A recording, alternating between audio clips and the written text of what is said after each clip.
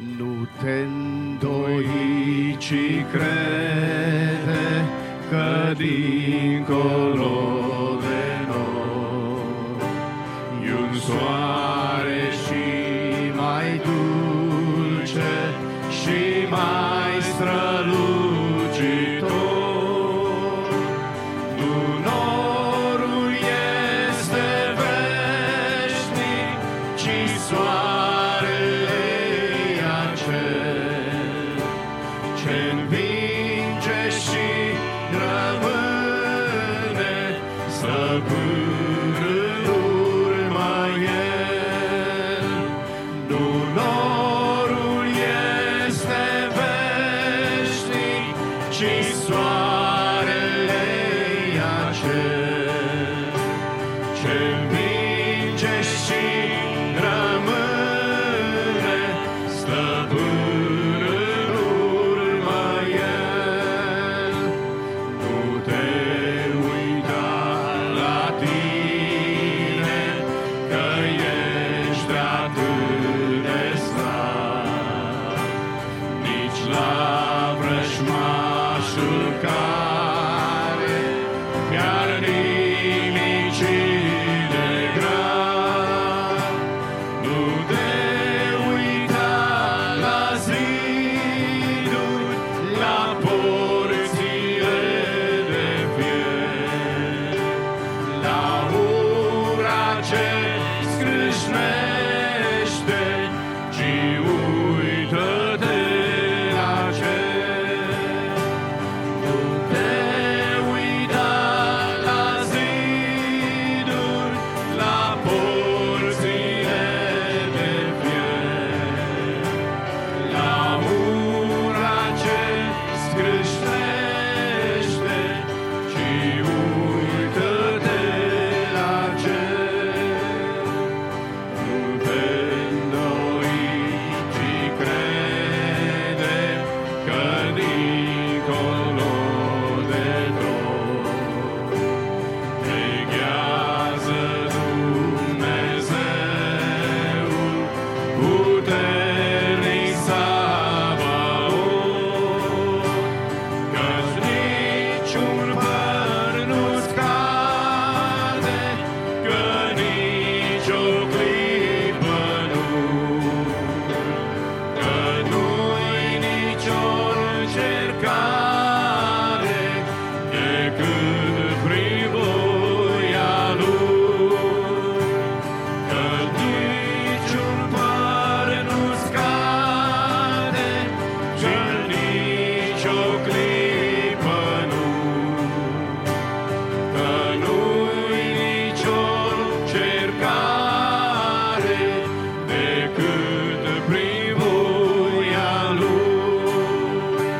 Și dacă crezi puternic, nimica nu-i spre rău, și totul se va întoarce spre un și mai bine al tău.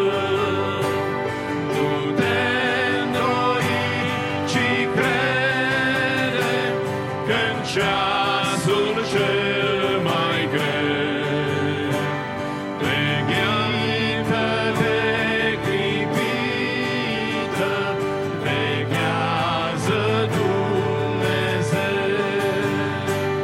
Nu te îndoi, ci crede că în ceasul cel mai greu clipită de clipită veghează Dumnezeu.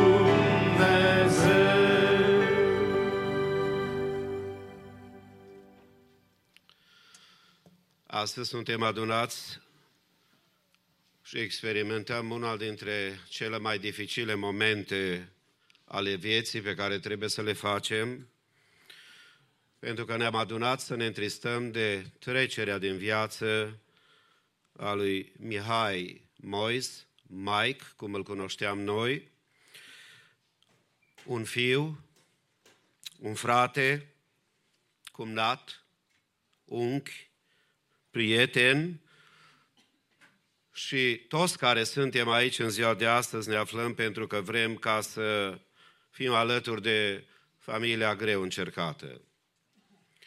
Frate Nelu și sora Estera, părinți scumpi, care ați investit în viața lui Mihai, lui Mike, ca fiecare tată și mamă care îl cunoaște pe Dumnezeu și îl slujește, ați făcut tot ce ați putut și a depins de dumneavoastră și știu că durerea din ziua de azi este greu de exprimat și măsurat și înțeles, dar vrem să fim alături de dumneavoastră în momentele acestea, dorind în toată inima ca Dumnezeu să vă întărească. Dariu și Monica Mois, împreună cu copiii lor, cu Sofia, Agnes, Natalie și Asher, Iosif sau Joe și Jennifer Mois, cu copilul lor, cu Ezrin, Maria și Ovidiu Moldovan, cu copiii lor, Seth, Crystal, Everett, Haley, Andreea Mois, Phineas, Claudiu și Debbie Mois, aceștia care sunt parte din familia imediată. Apoi sunt verișori primari, sunt rude, unchi, cunoștințe, frați și surori în credință, a familiei acestea care stă înaintea noastră într-un moment de încercare deosebită, pentru că toți recunoaștem că în viață vin lucruri pe care nu le putem controla. Lucruri la care nu ne gândim, pe care nu le așteptăm și pe care nu le dorim. Unele lucruri în viața noastră vin prin acțiunile care au loc și pregătirile pe care au loc. Poate că sunt oameni, poate că sunt circumstanțe, sau poate că sunt evenimente în viața noastră care de fapt nu le putem explica. Nu avem nimic care să ne ajute să avem o explicație. Și atunci, câteodată, când ai avea nevoie de cel mai proaspăt cuvânt din partea lui Dumnezeu, se mai întâmplă că cerul s-ar putea să tacă. Să n-ai răspuns la problemele care te frământă, la greutățile care vin, la necazurile de care avem parte. Durerea niciodată nu este ușoară. E o povară greu de suportat. Și e mai grea atunci când e vorba de unul dintre ai noștri, dintre cei dragi. Și permiteți-mi să vă mulțumesc în numele familiei îndoliate tuturor care prin prezența dumneavoastră aveți un cuvânt de spus, că sunteți alături de ei, că vreți să îi îmbărbătați, că în suferință nu rămân singuri și că vin împreună cu dumneavoastră. Poate că noi toți venim astăzi în durerea noastră și poate chiar în supărarea și mânia care ni se naște înăuntrul nostru, poate în îndoiala față de dragostea lui Dumnezeu, poate în confuzia în care ne aflăm din punct de vedere teologic și intelectual, relațional și întrebările care se nasc cu duiumul, parcă izbesc în credința noastră ca niciodată. De aceea, în dimineața aceasta vrem să avem un timp în care să auzim ce are și Dumnezeu de spus. Ce spunem noi ca oameni, ce gândim noi ca oameni, ce rezolvări am avea noi ca oameni, acestea le știm. Dar am vrea să auzim ce are Dumnezeu de spus, pentru că durerea este reală. Și durerea vine cam pe la fiecare în casă, mai curând sau mai târziu. Ne despărțim de cei dragi. Nu putem să negăm faptul că durerea este o experiență reală. Nu putem minimaliza durerea pe care o avem și pe care o simțim. Nu putem să cântărim durerea de care avem parte atunci când necazurile izbesc în luntrea sau în corabia vieții noastre. Când cuibul nostru cald, plăcut și liniștit, dintr-o dată este izbit de o durere la care nici nu așteptăm și nici nu dorim. De aceea, realitatea rămâne în dimineața aceasta cu ceea ce ne vom confrunta fiecare dintre noi. Mike e plecat dintre noi. Viața, călătoria lui pe pământul acesta s-a sfârșit. Ne vom întoarce acum la ceea ce are Dumnezeu de spus și ne vom ruga lui Dumnezeu pentru ca aceste momente care le petrecem aici să fie sub călăuzirea, ungerea și binecuvântarea lui Dumnezeu. Am să citesc din cuvântul Domnului în mod deosebit că Biserica Maranata în săptămâna aceasta a fost chemată să citească din Cartea omului care a experimentat o durere foarte mare. Aș putea să spun, e greu să ai un sicriu. Omul acesta a avut 10 sicrie deodată. Toată familia i-a dispărut. A rămas în momente de descurajare extraordinar de mari. De aceea, cuvântul Domnului pe care vă invit să vă deschideți inima, dacă nu aveți Sfânta Scriptură, să-l citim de la Iov, capitolul 2, doar 3 versete și în reverență față de cuvântul Domnului vă invit cu respect să ne ridicăm în picioare.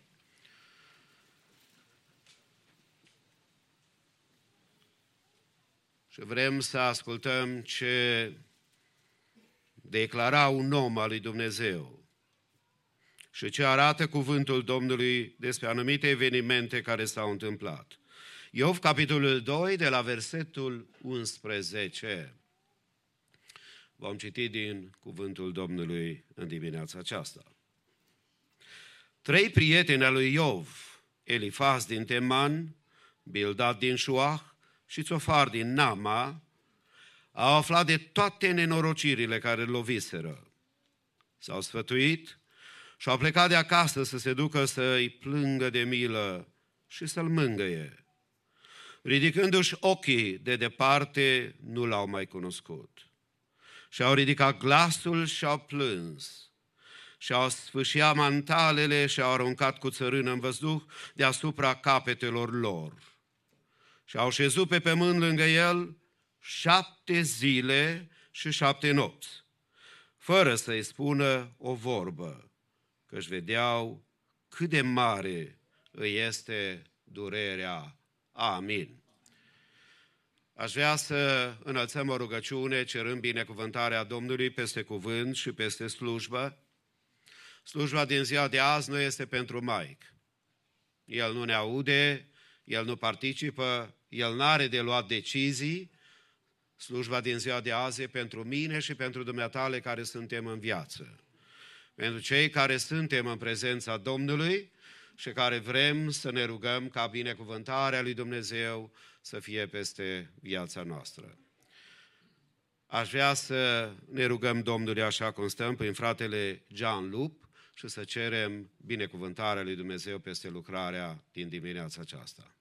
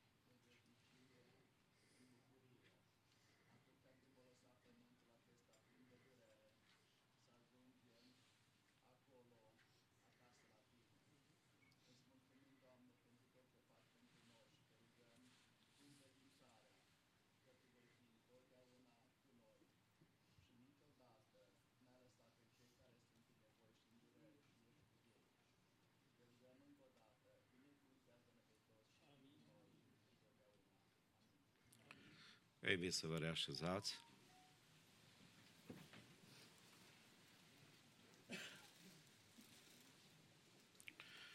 Atunci când ne gândim la suferință și la durere, indiferent că ne aflăm în cercuri creștine sau necreștine, numele lui Iov este un simbol a ceea ce însemnează durere. Omul acesta a fost un om cu un caracter special și deosebit în relația lui cu Dumnezeu și în relația etică, morală față de cei care îl înconjurau. A fost un om care a avut privilegiul să fie binecuvântat de Dumnezeu cu înțelepciune, capacitate administrativă, capacitate intelectuală să ia decizii în viață și așa se face că omul acesta a ajuns un om foarte bogat.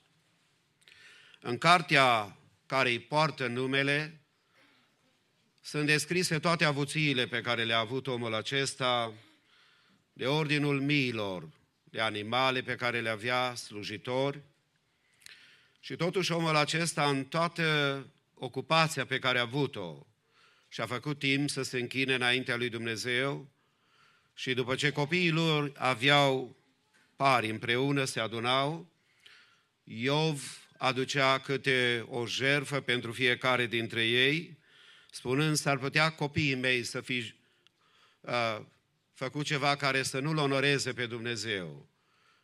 Și omul acesta, care era plăcut înaintea Domnului, într-o zi a primit o reclamație din partea diavolului în fața lui Dumnezeu și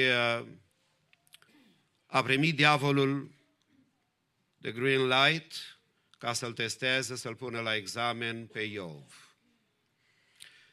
I-a luat cei 7 copii prin tragediile care au avut loc, i-au luat din bogății, una după alta, și doar câte un slujitor venea și îi raporta ceea ce s-a întâmplat. Dar Iov a rămas, spune cuvântul Domnului, și declară puternic în neprihănirea lui, în încredințarea lui. A avut o teologie foarte corectă, spunând că Dumnezeul pe care îl slujește el nu e un Dumnezeu doar de zile bune, e un Dumnezeu de toate zilele. Și fiecare dintre noi avem zile și zile. Avem înălțimi și avem văi prin care trecem, momente ale disperării noastre.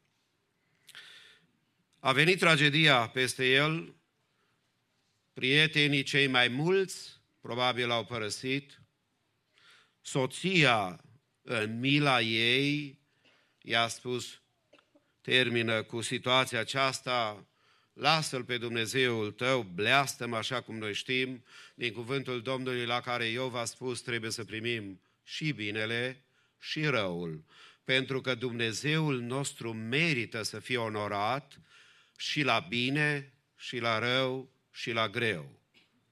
O asemenea teologie și învățătură se naște doar dintr-o relație corectă cu Dumnezeu, nu din fantezii și din păreri, și nu din imaginații fictive ale minții noastre adesea blestemate, ci din cuvântul lui Dumnezeu, care ne învață că Dumnezeul nostru rămâne cu noi în toate circumstanțele.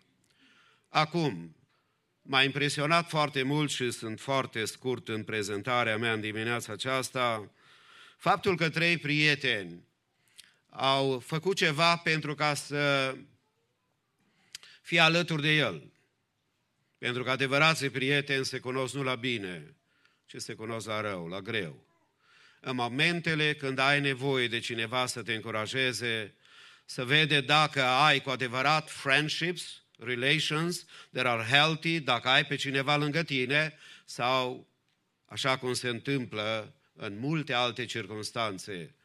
Și mulțumesc lui Dumnezeu pentru comunitatea română, pentru că prezența dumneavoastră e o dovadă că vreți să fiți alături de familiile Mois, pe care dorim ca Dumnezeu să-i mângâie. E o dovadă a prieteniei și a gândului dumneavoastră de bine care le doriți.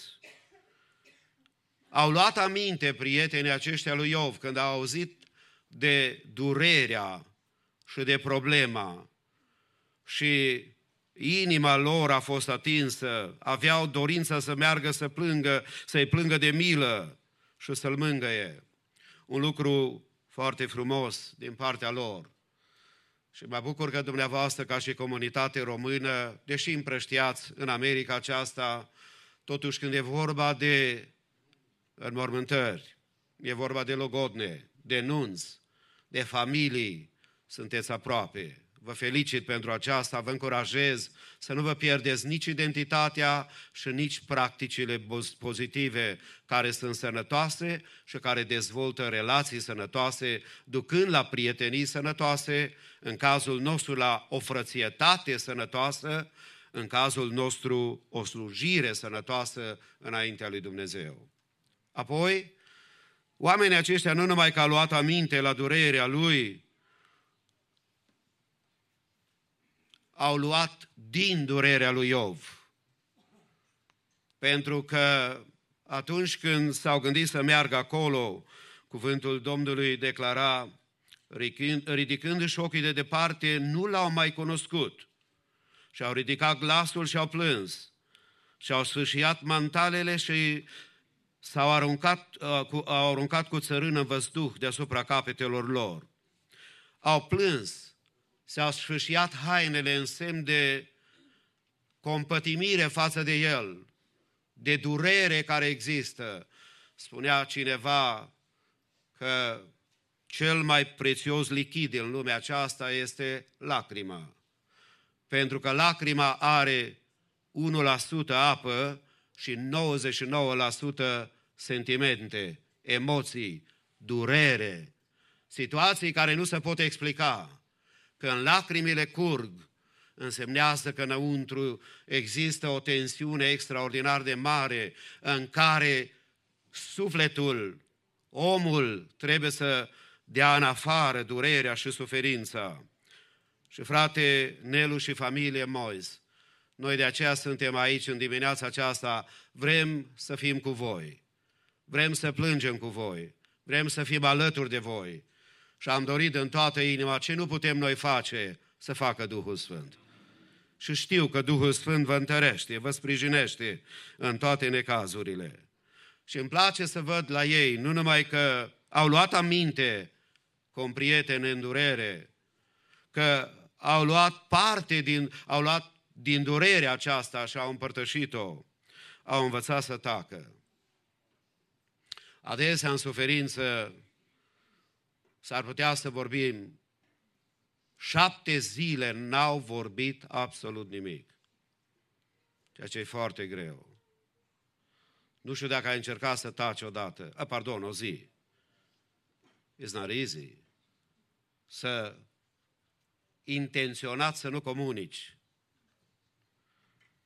În biserica locală am mai spus-o și probabil că am spus-o și în alte circunstanțe, când am avut probleme în urmă cu vreo 15 ani cu una dintre cele 2 corzi vocale și aveam durere extraordinar de mari după ce vorbeam,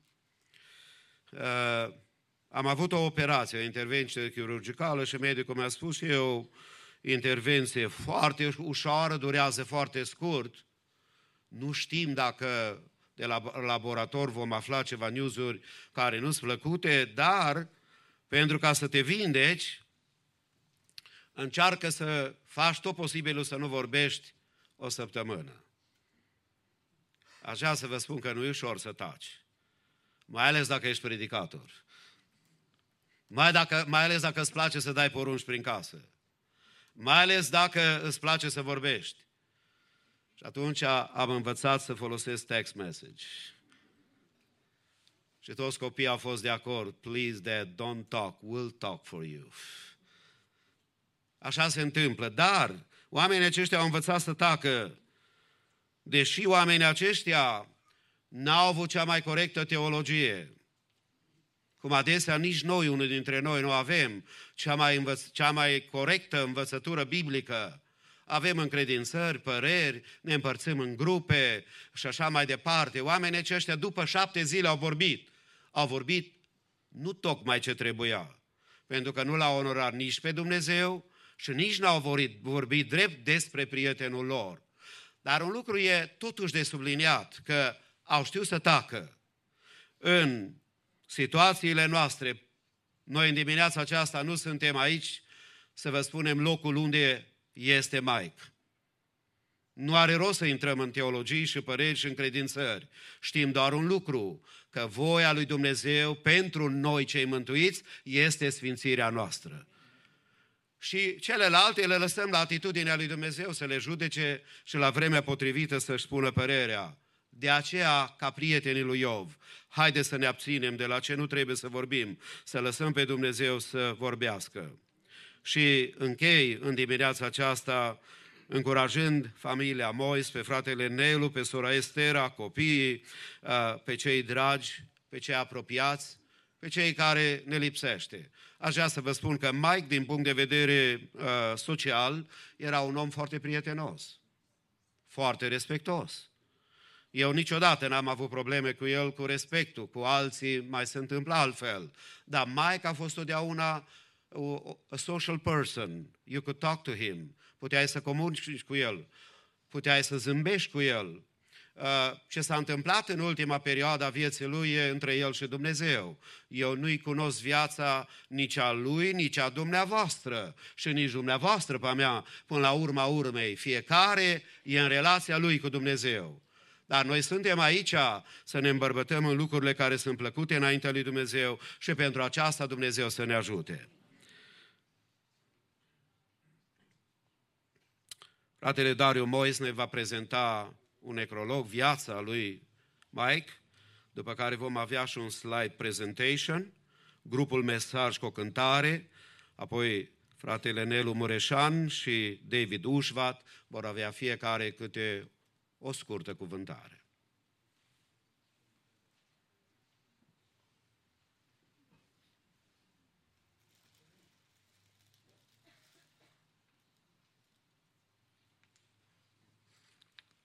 Thank you, Pastor, for the words. And thank you, everyone, on behalf of the family for being with us. Your prayers and your encouraging words are like God's gift for us to strengthen us in this time. And we trust that in all things, God is good. Amen. This is not going to encapture everything about Mike, but it'll bring some clarity to his life and his passing away. Mihai Mois, or Mike as we know it, was born on January 21st, 1994 in Cluj-Napoca, Romania. And he was the sixth child in John and Estera's family. As a little kid, Mike learned to get around, having 5 older siblings to learn from. When he was about 3 years old, we remember we thought we lost him and we were looking for him all over the place. And he was just a few streets over getting ice cream from where he saw us go all the time. And when Mike was 5, we moved over here to Sacramento. And as a little kid, Mike would recite verses. I remember he recited in church. And he was happy. And later, as a teenager, he played trumpet in the fanfare also.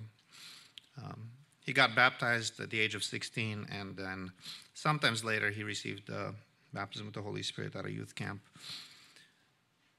Like Pastor said, Mike loved talking to people, serving people, and making everyone feel welcome.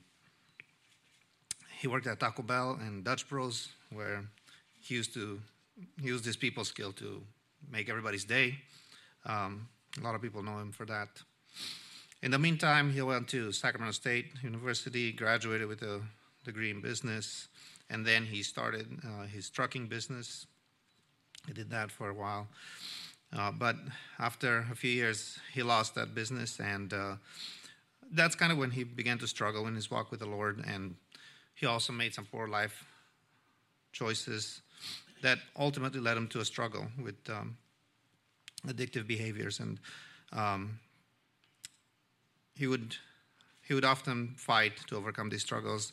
I remember having really deep talks with him, and he would draw near to the Lord. But the enemy doesn't spare any of us, and he would find himself struggling, coming in and out. As a family, we were always there for him. eagerly waiting for the Lord to intervene and assisting him in prayers and the best we could to help him. Last November, and we believe that everything happens for a reason, God's providence. He ended up going to jail for some unrelated infraction, and he spent close to 2 months there. And that's the time where he spent a lot of time with the Lord.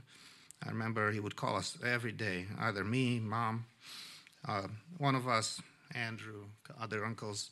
And he just, had this time of repentance and forgiveness. We find peace knowing him for the past 2 months like that. It is how God intends sometimes to work. As Pastor said, we're not here to say what happened after, but that kind of gives us comfort and your prayers, and that we could spend all those last moments with him. Sadly, a day after he was released, temptation came again, and this time was for the last time. And I do want to quote what Jesus said, because I think it's important to understand. Jesus says in Matthew that we are to watch and pray so we don't fall into temptation, because even though the spirit is willing, the flesh is weak. Mike was admitted at the hospital January 5th and was in coma for a day. After Mom and Dad prayed for the Lord's will to be done and surrendered Mike into his hand, Mike passed away within minutes on January 6th at the hospital.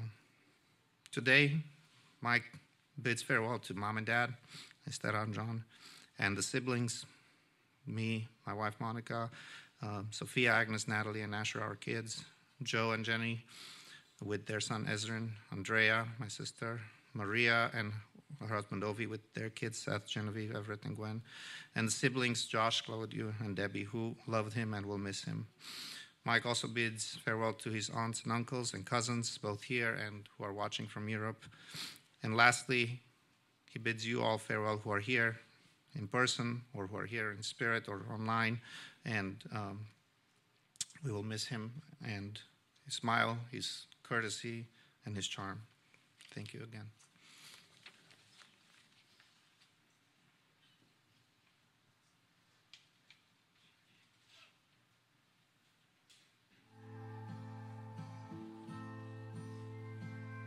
I've got wounds that are slow to heal, some feelings I don't wanna feel,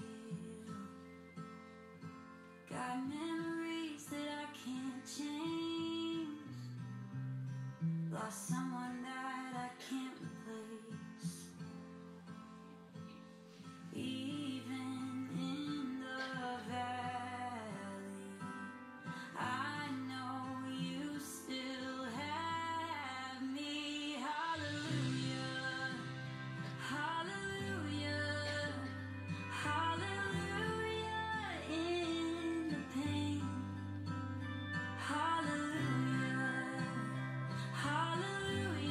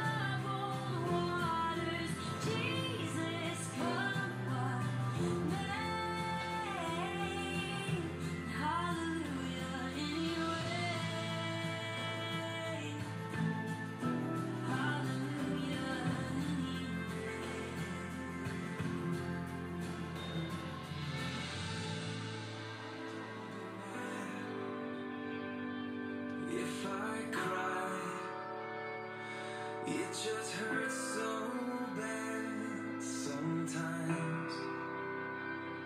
'Cause every day it's sinking in, and I have to say goodbye all over again. You know, I bet it feels good to have the weight of this world off your shoulders, and now I'm dreaming of the day when I'm finally there with you. Save a place for me. Save a place for me. I'll be there soon. I'll be there soon. Save a place for me. Save some grace for me. I'll be there soon. I'll be there soon. La la la la la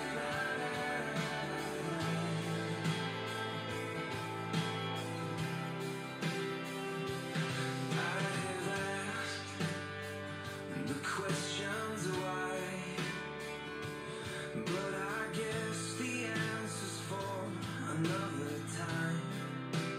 So instead I pray with every tear, yeah, be thankful for the time I held you here. See, just save a place for me. Save a place for me. I'll be there soon. I'll be there soon. Save a place for me. Save some grace for me. I'll be there soon. I'll be there. I wanna live my life just like you did, and make the most of my time just like you did. And I wanna make my home up in the sky just like you did. Oh, but until I get there, just save a place for me. Save a place for me.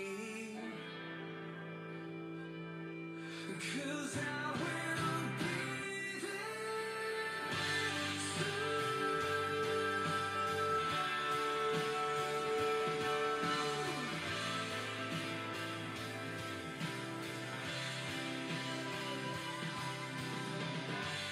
Save a place for me. Save a place for me. I'll be there soon. I'll be there soon.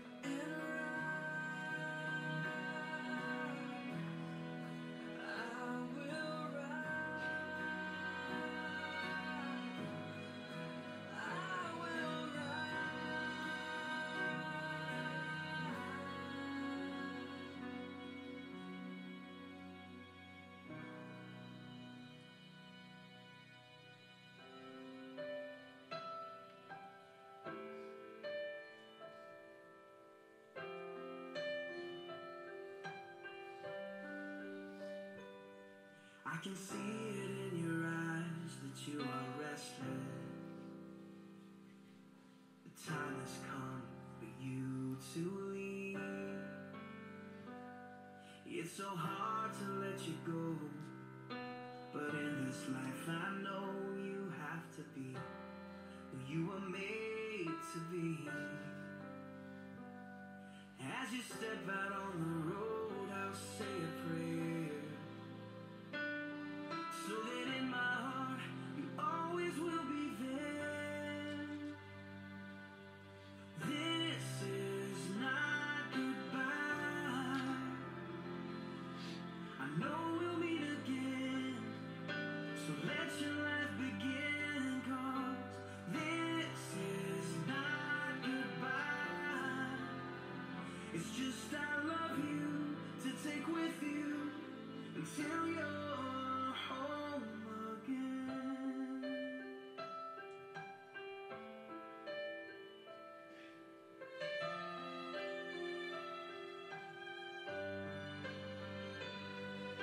The stirring in your soul has left you wondering, should you stay or turn around? Well, just remember that your dreams, they are a promise, that you were made to change the world. So don't let fear stop you now, 'cause this is not goodbye. I know we'll meet again, so let your life begin.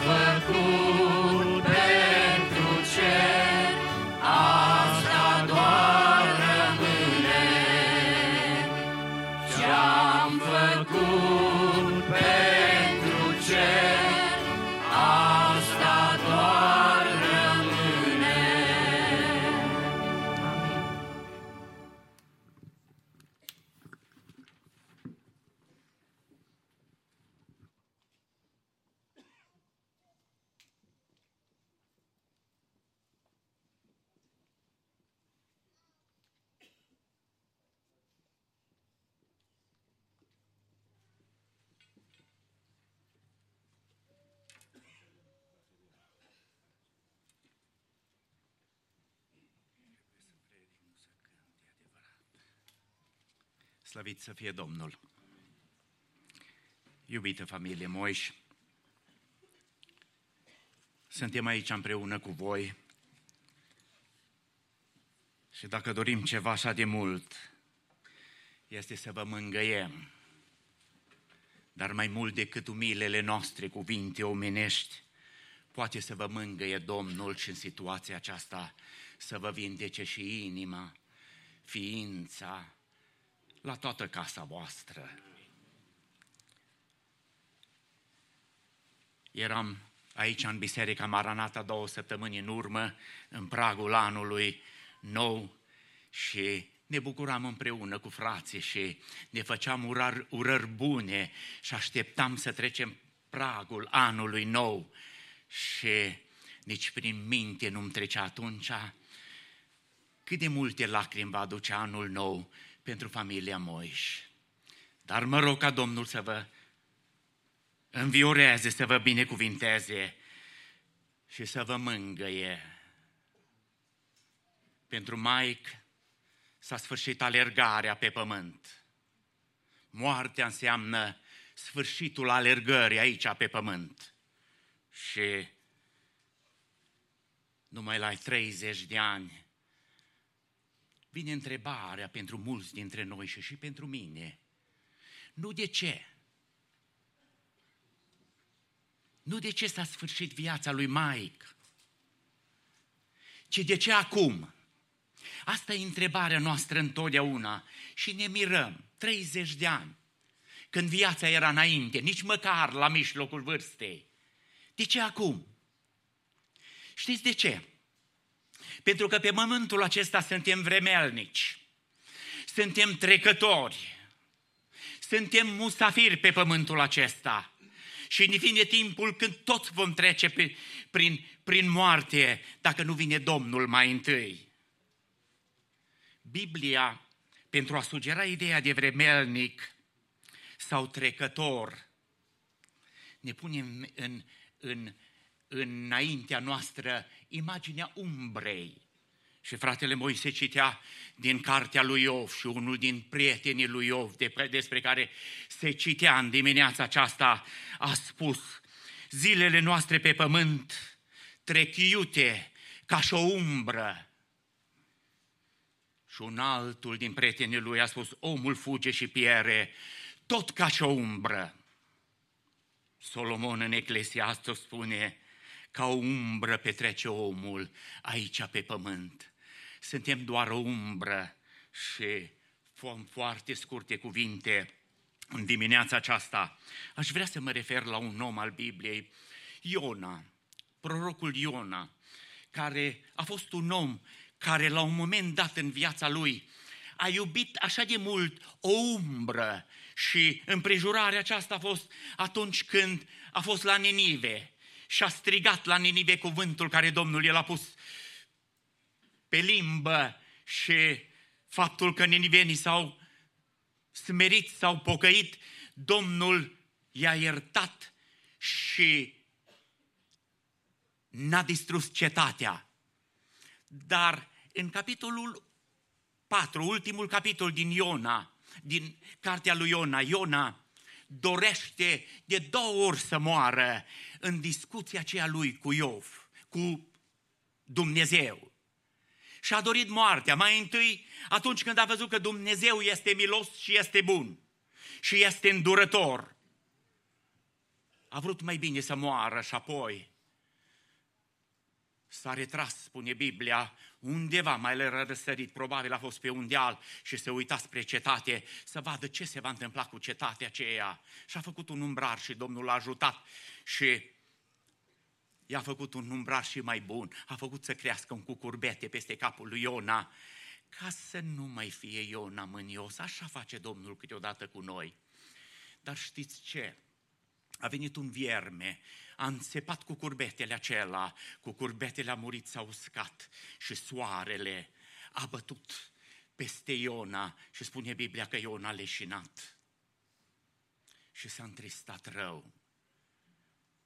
Și Domnul a venit la el și l-a întrebat: Pe tine nu te-a costat nimic umbra aceasta, nu te-a costat nimic cu curbetele acestea și totuși te-ai întristat. Și cetatea aceasta, 120.000 de oameni care nu pot deosebi stânga de dreapta, pe lângă copii și bătrâni. Și a spus Domnul un cuvânt lui Iona, și mie să nu-mi fie milă. Acestea sunt cuvintele Domnului în împrejurări grele, în situații grele din viața oamenilor. Și mie să nu-mi fie milă, i-a spus lui Iona. Și Iona a fost întristat și s-a supărat și din nou a dorit să moară și i-a spus lucrul acesta Domnului. Dar, știți ceva? Moare și cu curbetele, moare și viermele care l-a înțepat, moare și prorocul și peste Ninive s-a așezat praful uitării. Credincioșii și necredincioșii mor și este lipsit de înțelepciune să te bucuri de o umbră. Parcă cuvintele acestea sunt pentru noi. Mike nu le mai aude. Sunt pentru noi, pentru care încă suntem și trăim viața aceasta. Disperarea și dezamăgirea frate Nelu Moise și familia, și acestea vor trece. Pentru că sunt trecătoare și până la urmă și pământul va trece, pământul acesta despre care spune Biblia că pământul cu tot ce este pe el va arde, va trece. Pământul acesta pe care oamenii au fost de atâtea ori așa de fericiți și de atâtea ori așa de triști și amărâți.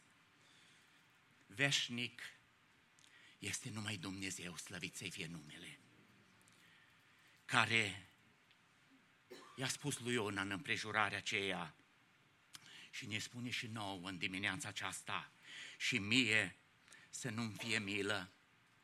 Dacă cineva are milă de noi, dacă cineva are milă de cel întristat, dacă cineva are milă de cel păcătos, amărât și necăjit, acela este Dumnezeu, slăvit să-i fie numele. Dar un lucru este sigur, Dumnezeu nu va cruța Ninive pentru totdeauna, veșnic. El nu va cruța pământul acesta, pe pământul acesta pe nimeni, veșnic. Lazar pe care l-a înviat Domnul și ceilalți pe care i-a înviat Domnul, până la urmă au trebuit să moară și ei. Singurul care rămâne în veci este Dumnezeu, care ne poate rămânea, ne poate mângâia și rămân cuvintele Lui. Și mie să nu-mi fie milă, să nu cruțe oare pe vecie sufletul care mi s-a încredințat mie. Aș vrea să vă las cu un gând în dimineața aceasta, și anume, vremelnicia este sigură, veșnicia este foarte aproape. Domnul ne-a spus că acolo vom fi răsplătiți după credincioșia de aici. Ceea ce facem aici va avea în vedere veșnicia noastră. Să investim aici ca și trecători și dincolo ca și moștenitori. Toți de aici. Amin.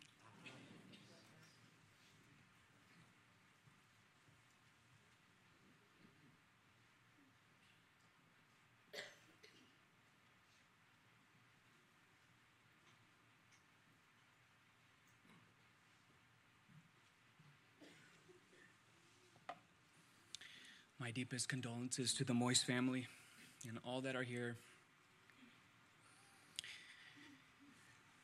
Growing up in the youth ministry here at Maranatha, I had the privilege of seeing Mike get baptized in water. When he was younger, he was one of our own, our youth. He always knew how to connect with people. And he just had a knack for just making you smile and laugh.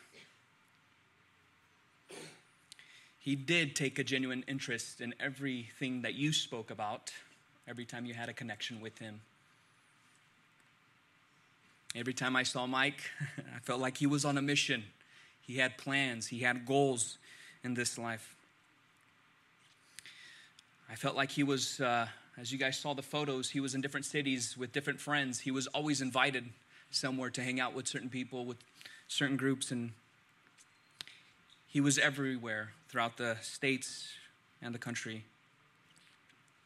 I felt like Mike was the guy who was full of energy and life of the party. I felt like he was always promoting the newest Dutch Bros or coffee drink because every time I saw him, he was with something in his hand. I still remember this one time when I went to Dutch Bros and he goes, oh, you know Mike? I said, yeah, Mike is my friend who referred me to this place. And he said, the guy at the cashier said, well, Mike is such a regular that we've named a drink after him.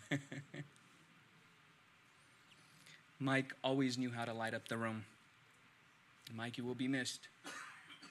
May he rest in peace. Today, I want to share about the greatest invitation that we all can receive today. As many of you guys have, the holidays have just passed, Christmas has just left, events have just gone, and you guys have probably been invited to an event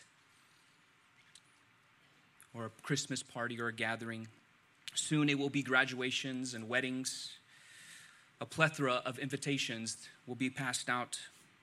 You get invited to engagements, dinners, sporting events. Seems like there's a gathering or an invitation weekly. But today I would like to share with you the greatest invitation that has ever been given, and that is from Jesus Christ. Matthew 11:28 says, "Come to me, all who labor and are heavy laden, and I will give you rest." See, there are times in our lives, especially at a time of sorrow like this, that we have a sense and a need for rest. For some of us, we're feeling like the whole world is caving in on us. We wonder who to turn to. We do not know what tomorrow will bring. We can be anxious and not knowing what will happen after we pass.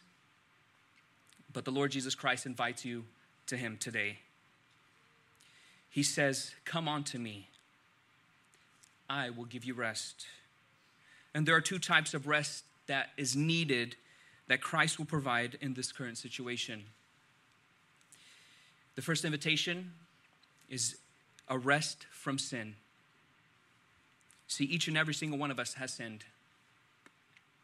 We all failed God. Most of us are not bank robbers or murderers.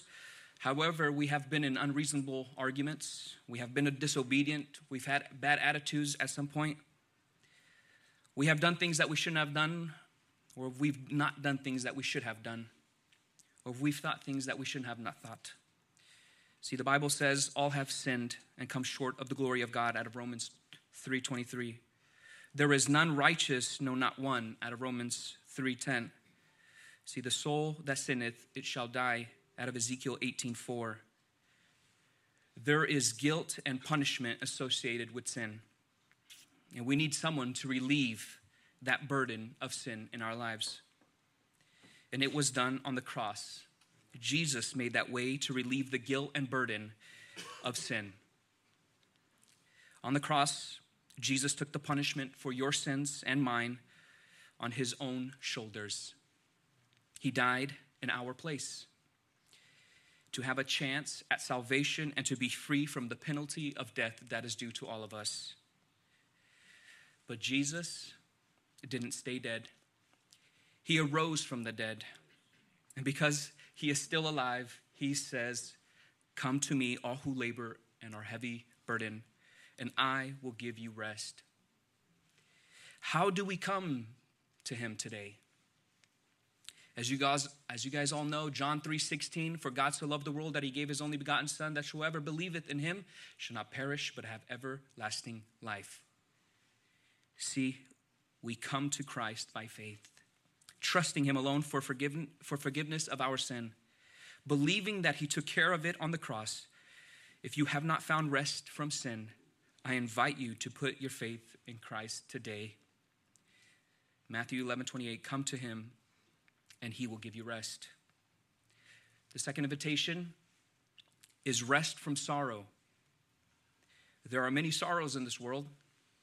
We are experiencing them one right now. Jesus invites you to bring your sorrows to him. First, find rest in him from sin.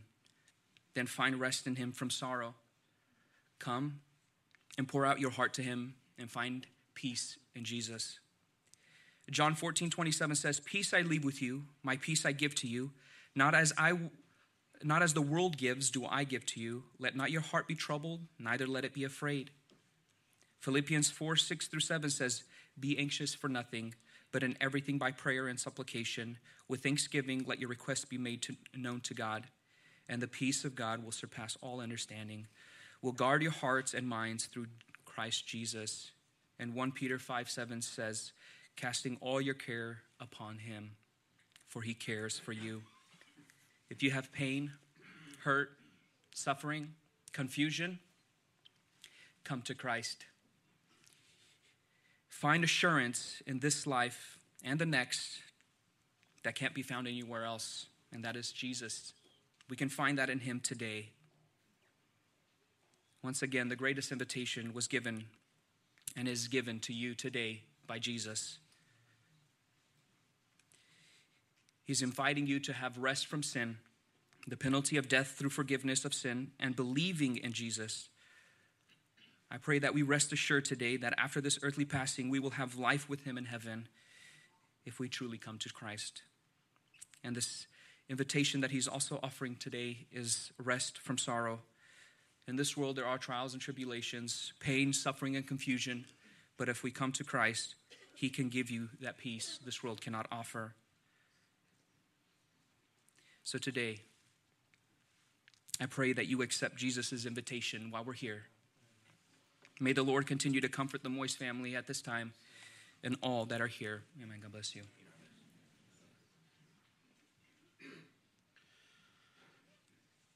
Fanfara onorează numele lui Dumnezeu, după care sora Silvia Toderean cu un solo, Jacob Tărău, de asemenea cu un solo, și apoi fratele Ștefan Lepădat și fratele Valer Brâncovan vor avea de asemenea un cuvânt de mângâiere și de îmbărbătare pentru familie și pentru noi toți.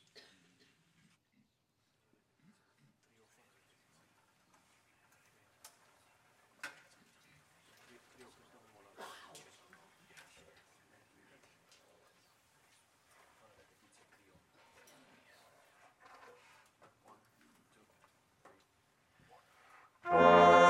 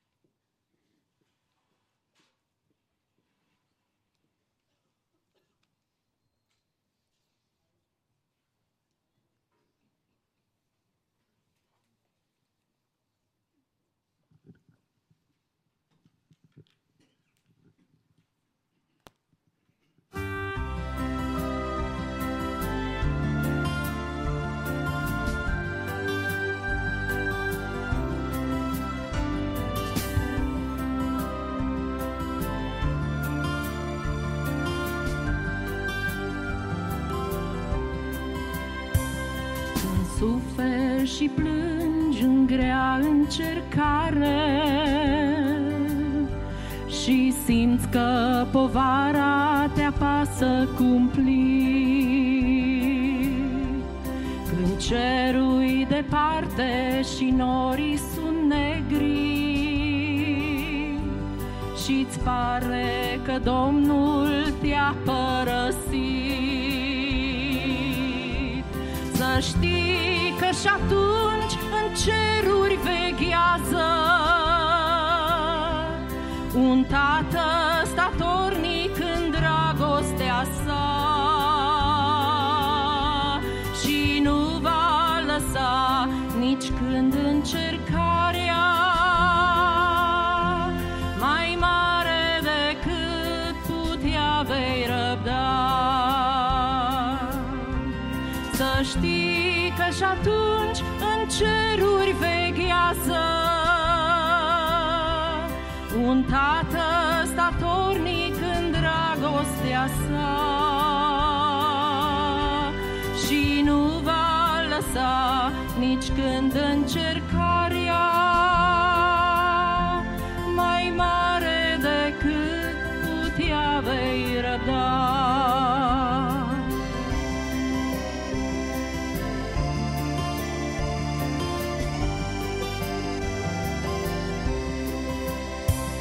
Te întreb deseori de ce n-astă lume e atâta durere și chin și oftat. De ce tocmai tu să suferi atâta? De ce lacrimi multe și răni de îndurat? Dar vine o vreme când orice întrebare răspuns va primi de la Tatăl slăvit. Fii sigur că totul lucrează spre bine. Te încrede în Domnul și stai liniștit. Dar vine o vreme când orice întrebare răspuns va primi de la Tatăl slăvit. Fii sigur că totul lucrează spre bine.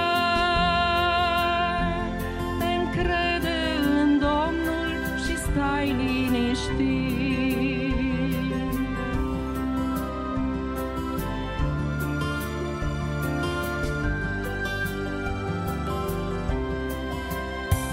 Să crezi că Iisus e alături de tine și soare va fi pentru tine din nou. El are putere să oprească furtuna, deci luptă și fii al credinței eroi. Căci pentru ai să-i fii niciodată durerea nu e îngăduită spre ai nimici,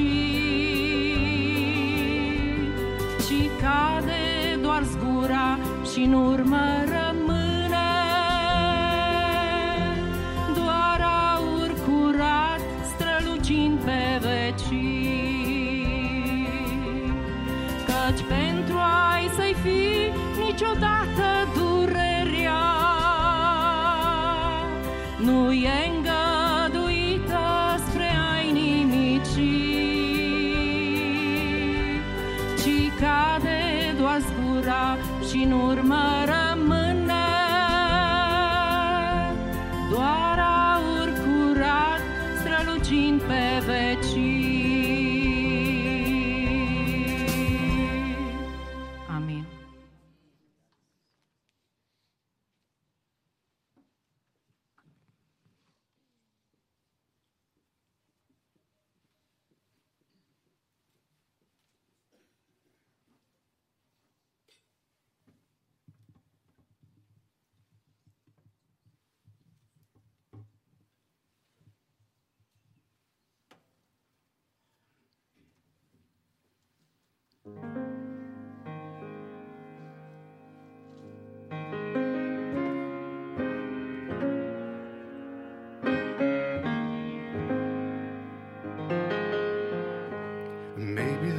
hearts are gold, and there's a table with plenty room.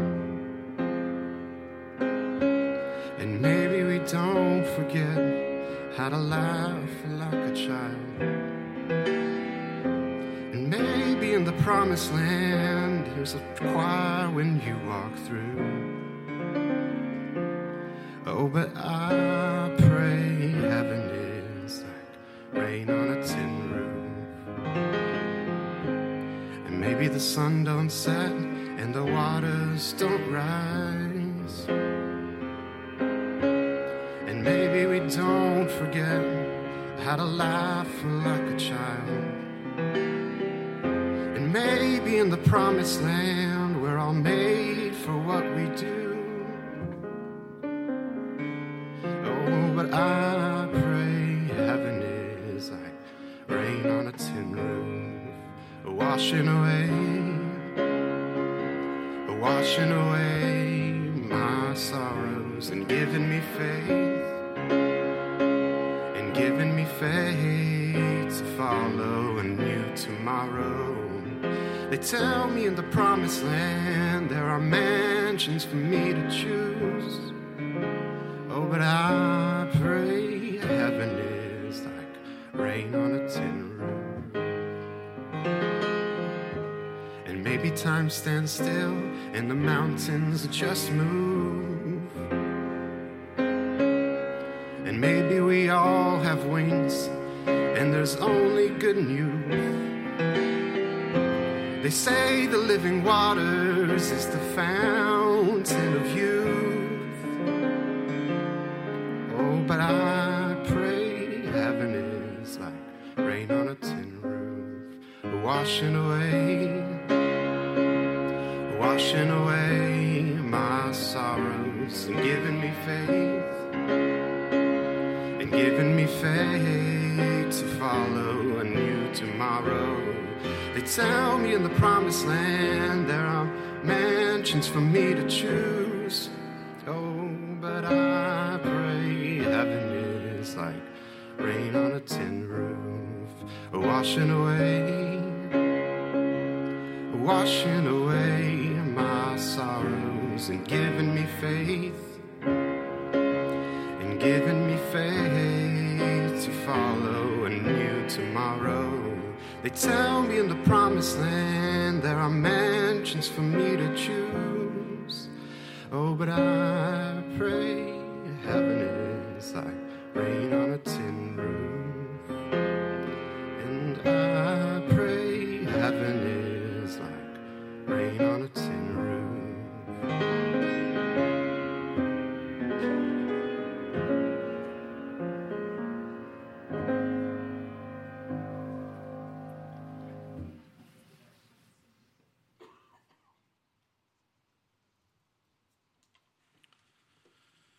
Sora Estera, frate Nelu, condolianțe întregii familii, frați, surori și mai ales tineri dragi. Suntem aici, ultima dată când l-am văzut pe Mike, era la noi la biserică, la rugăciune. O văd pe Lenuța, pe Vicky, i-au făcut mâncare, au mâncat și eram la rugăciune, ne rugam. Era în față, se ruga. Și eu spus, zice, vreau să mă duc să le spun la prietenii mei să vină înapoi la biserică. Noi, cum spunea fratele Moise, nu mai putem să-i vorbim lui deloc. Dar vreau în dimineața aceasta să vorbesc la toți tinerii care sunt aici și am să vorbesc și în engleză pentru, văd foarte mulți prieteni al lui Mike. Ce să faci în altfel de situații? What can you do? I want to give you a couple things that you can do to stop what you're doing right now. Stop what you're doing, because there is a way out. There is things that you can do. And number one that you can do is this. In Exodus chapter 14, verse 10, it says this, and Pharaoh approached the Israelites, looked up, and there was the Egyptian coming after them. When the enemy comes after you, when everything comes after you, listen what they did. The Israelites were terrified, and they cry out unto the Lord and ask for help. This is what you need to do. The first thing you need to do, ask for help. When you don't know what to do anymore, when things coming against you, when the pain is so high, when the depression comes, when the thoughts of giving up comes, when you don't want to live anymore, when you are so down, when the enemy comes after your family, when the enemy comes after your kids, when you don't know what to do, you look at the left and you look at the right and you look at back and there is no way out. All you have to do is ask for help. The magical word for you is help. Help. Why is it so hard so many times to ask for help? Ask for help. Number 2, help is available. Help is available. Listen to what he says. But Moses said to the people, don't be afraid. When the enemy comes, when things come against you, don't be afraid. Why? Because we have God. Because we have Jesus. Because we have the power. That's why. Help is available. Listen to what he says. Stand firm. Don't move. When things comes against you, don't be afraid of it. Don't say, I don't know what to think anymore. But the Bible says, stay the way you are. Why? Because help is coming. Help is coming. Listen to what he says. Stand firm and see that the Lord's salvation, that he will accomplish for you today. For the Egyptian you see today, you'll never see them again. You'll never see them again. You'll never see them again. The addiction that you have, the problems that you have, if you come, help is available. And when you pray, these things can disappear, will never come again. God is so good. Help is available. Listen to me. The apostles messed up. They denied Jesus. Peter messed up. Judah. The only difference between Judah and Peter, I think Peter messed up even worse than Judah. You know, Judah said, I know him, I will take him to him. But Peter said, I don't know him. I don't know him. The only difference is that Peter has a rooster. Has a rooster. Did not have an angel to come. Did not have a prophet to come and said, what are you doing, Peter? God allowed a rooster. And for you youth, that you come every time to church, let it be us as a preacher. You can call us a rooster. That we come every time and tell you, wake up. Wake up. Because help is available. Wake up. I pray that the community, the Romanian community will wake up. Because we have, and there is help, it's available for us.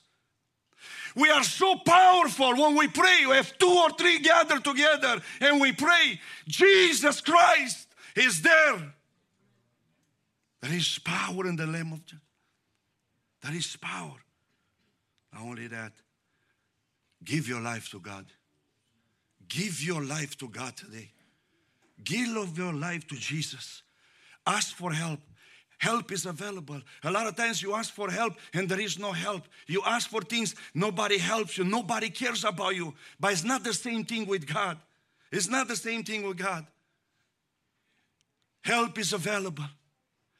The Bible says, when I lift my eyes towards the mountain, from what? From when the help comes. Where? From above. Your help does not come from me. Your help does not come from your family. Your help comes from God. Always.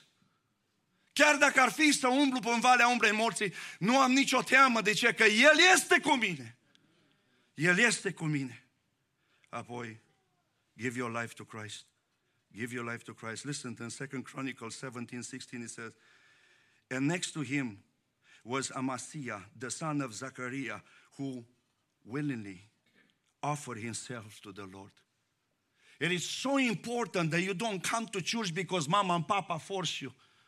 If mama and papa force you to come to serve Jesus, you'll struggle all your life. You have to give your life to Jesus because you want to. Because you love God. Not somebody to push you. Not somebody to tell you to come to church. Not somebody always tell you, come, come, come. But you yourself come to the Lord and say, Lord, today I surrender. If I have to go in a boxing match and I see the opponent is better than me, I have to be crazy to stay 10 rounds with that guy. You know what? I'll go down and I quit. I said, I surrender, that's it. Do you know you will never win with God in a matching box? Why don't you surrender yourself to Jesus? Why don't you just give your life to Him? Why don't you just surrender to Him? Next, confess your sin. Come and confess your sin. All of us, we are sinners. Come confess your sin. Free yourself from that. Release yourself from that. And then humble yourself. Humble yourself before the Lord. Humble yourself before the Lord. Don't come with an attitude. Don't come with something that you think you are better than anybody else. Don't. But now I want to tell you something else.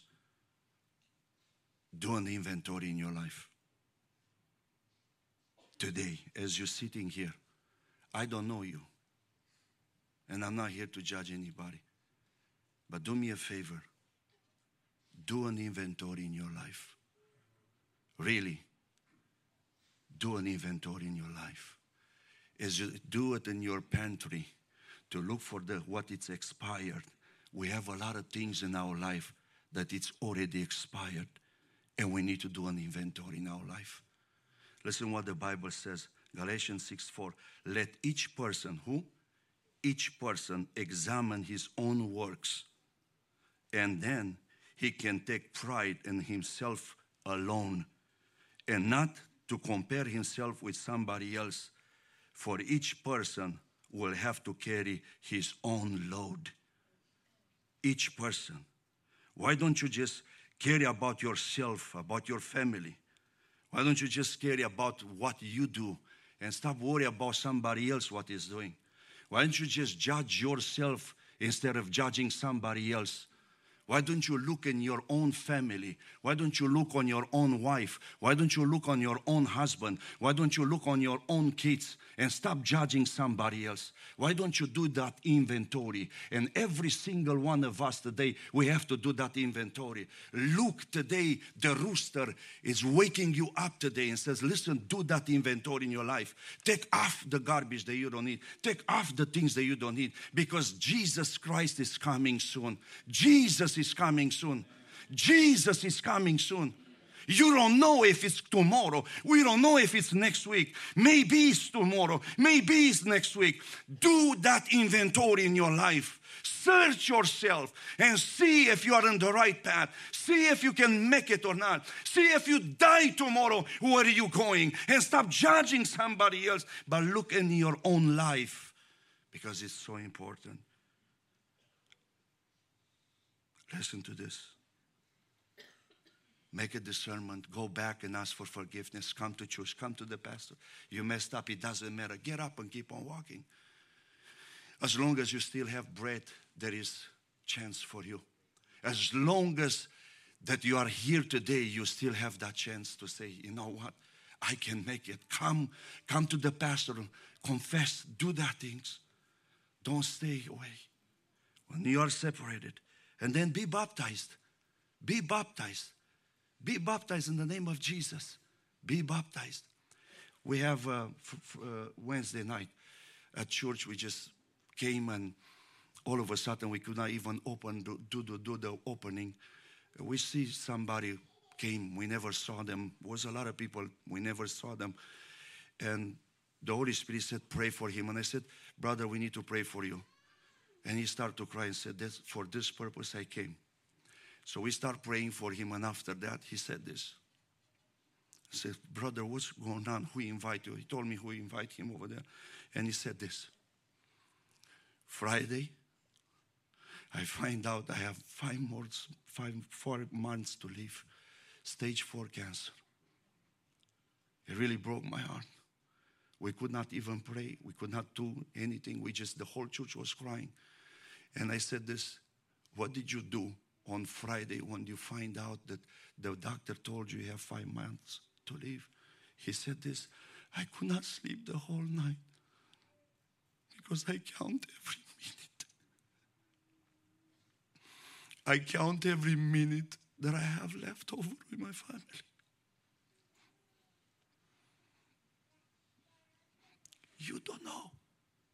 But the day is never too late to just come to Him and surrender to Him, because help is available for you. Amen.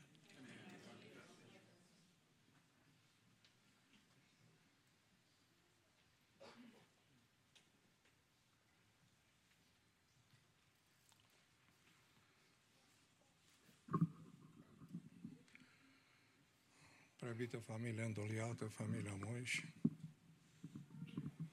iubiți frați și surori, această zi este o zi tristă, în primul rând pentru voi și apoi pentru noi toți. Suntem aici să exprimăm solidaritatea noastră, prietenia noastră, considerațiile noastre și respectul pentru voi și pentru trauma despărțirii prin care treceți în această zi. Suntem aici să oferim suport emoțional și spiritual. Nu înțelegem exact prin tot ce treceți, pentru că ați mai trecut pe aici.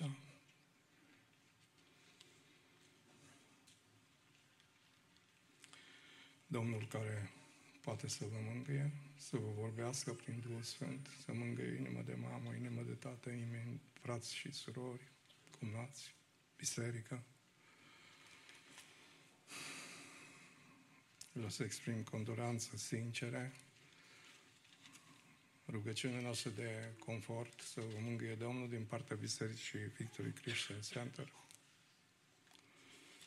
Apreciez foarte mult leadership-ul Bisericii Maranata, care a avut așa mare generozitate să găzduiască acest farewell funeral. Prietenul lui Iov n-au venit la Iov să celebreze o viață. De multe ori noi ne uităm la sfârșitul de viețuire și celebrăm viețile unor oameni. Alteori suntem profund îndurerați. Am apreciat foarte mult modul în care fratele păstor Moise a pus în perspectivă pentru noi toți faza aceasta a lucrurilor.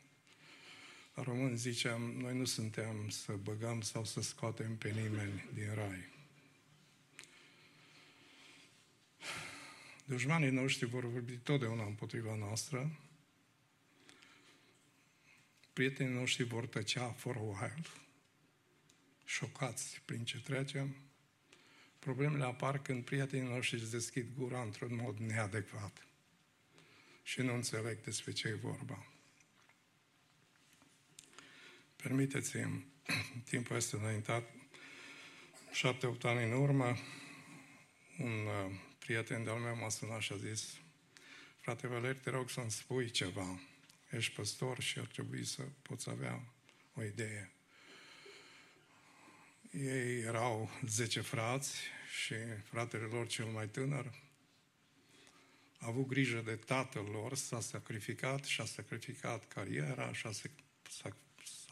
a sacrificat viața. Nu s-a căsătorit, a fost singur cu tatăl lor paralizat pentru 14 ani. Ceilalți și-au văzut de business-ul lor, de carieră, viață, normal.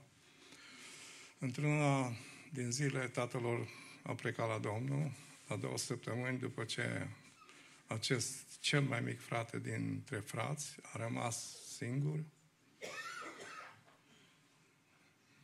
A avut o prăbușire, a plecat și a găsit un high pier de unde s-a aruncat în gol. Acesta a fost sfârșitul lui. Prietenul meu m-a sunat și a zis, suntem profund îndurerați și afectați. Pentru că fratele meu, care s-a sacrificat așa de mult, nu a mai avut puterea să continue viața după ce s-a sfârșit tatăl nostru. A avut parte de acest gol și de această durere care dădea sens vieții lui, grija pentru tatăl său. Prietenul meu a zis, spune cum este cu el, că a fost mai bun ca noi toți. Am zis, nu pot să zic acum, hai să mai probim mâine. A sunat din nou, a zis, dragul meu,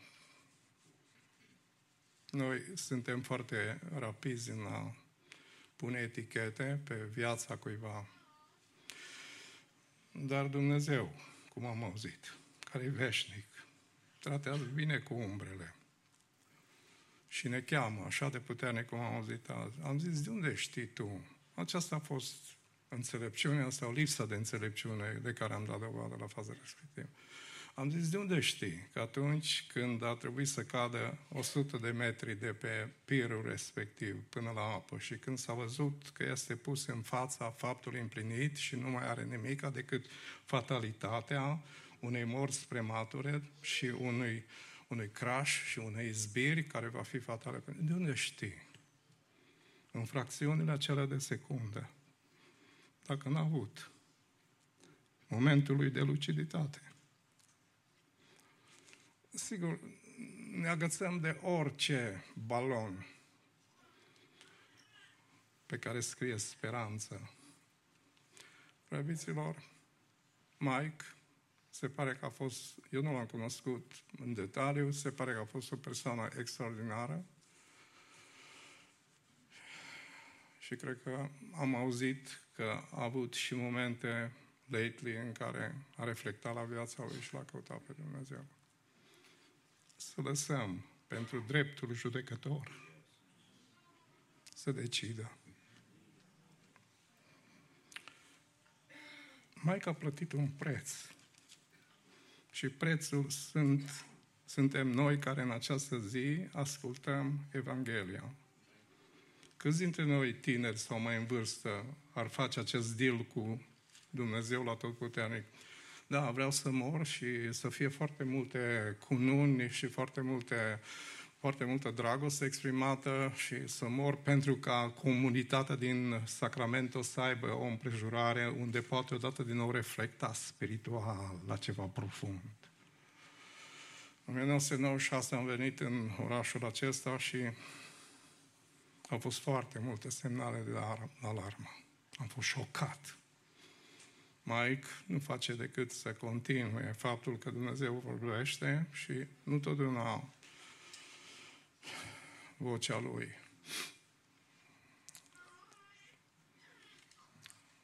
Este shy când este vorba să ne spună adevărul în față. Yes, noi auzim chemarea duioasă lui Iisus la odihnă și la salvare, la mântuire. Și ce bine este să reacționăm până nu este prea târziu. Dar în același timp am văzut prea multe victime și parcă Dumnezeu este selectiv și victimele de preferință sunt persoane tinere, sunt oameni care trebuia să trăiască după standardele noastre.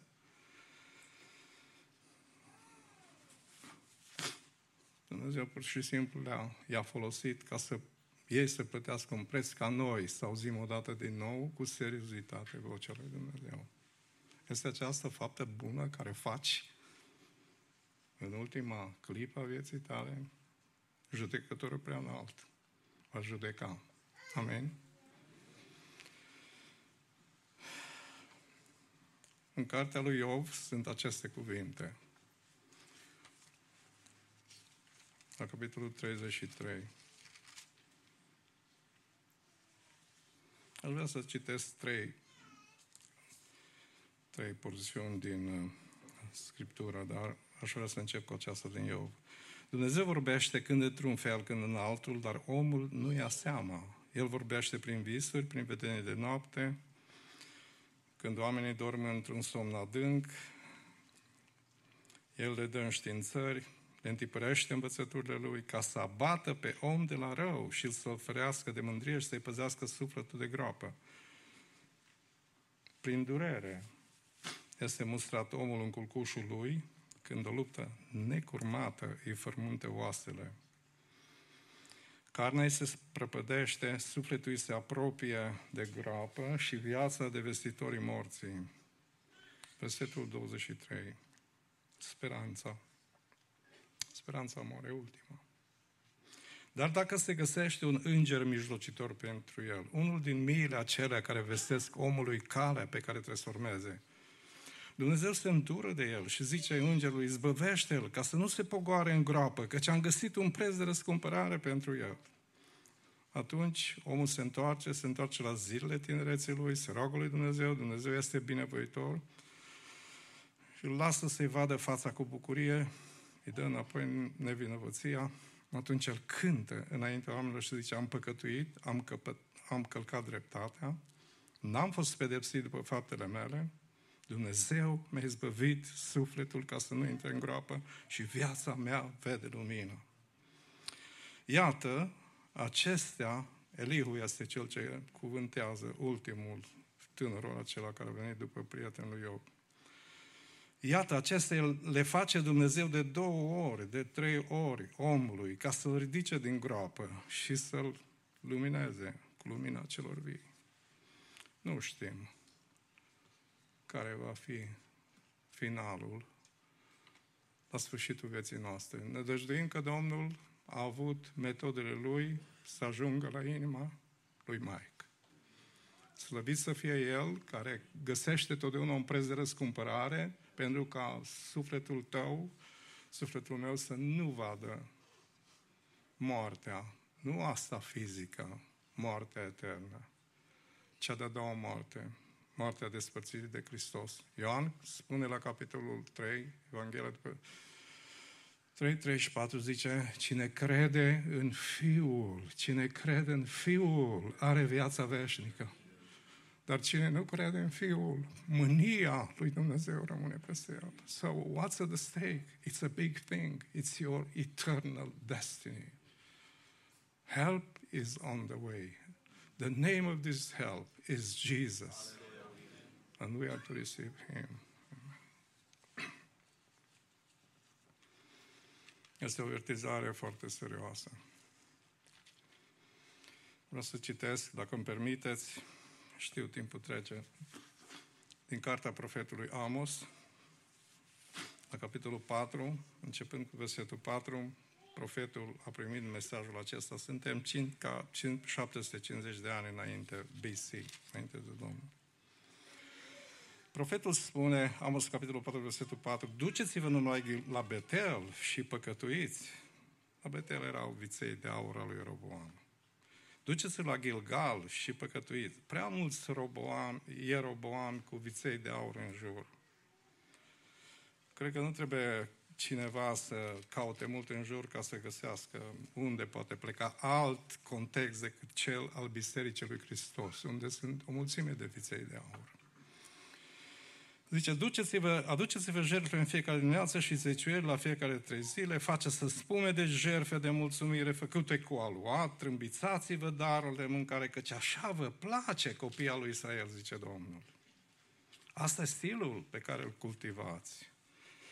Versetul 6, și zice, și eu din partea mea v-am trimis foamete în toate cetățile voastre și lipsa de pâine în toate locuințele voastre. Cu toate acestea tot nu v-ați întors la mine, zice Domnul. Please note the catchphrase. What is here? Cu toate acestea, tot nu v-ați întors la mine, zice Domnul.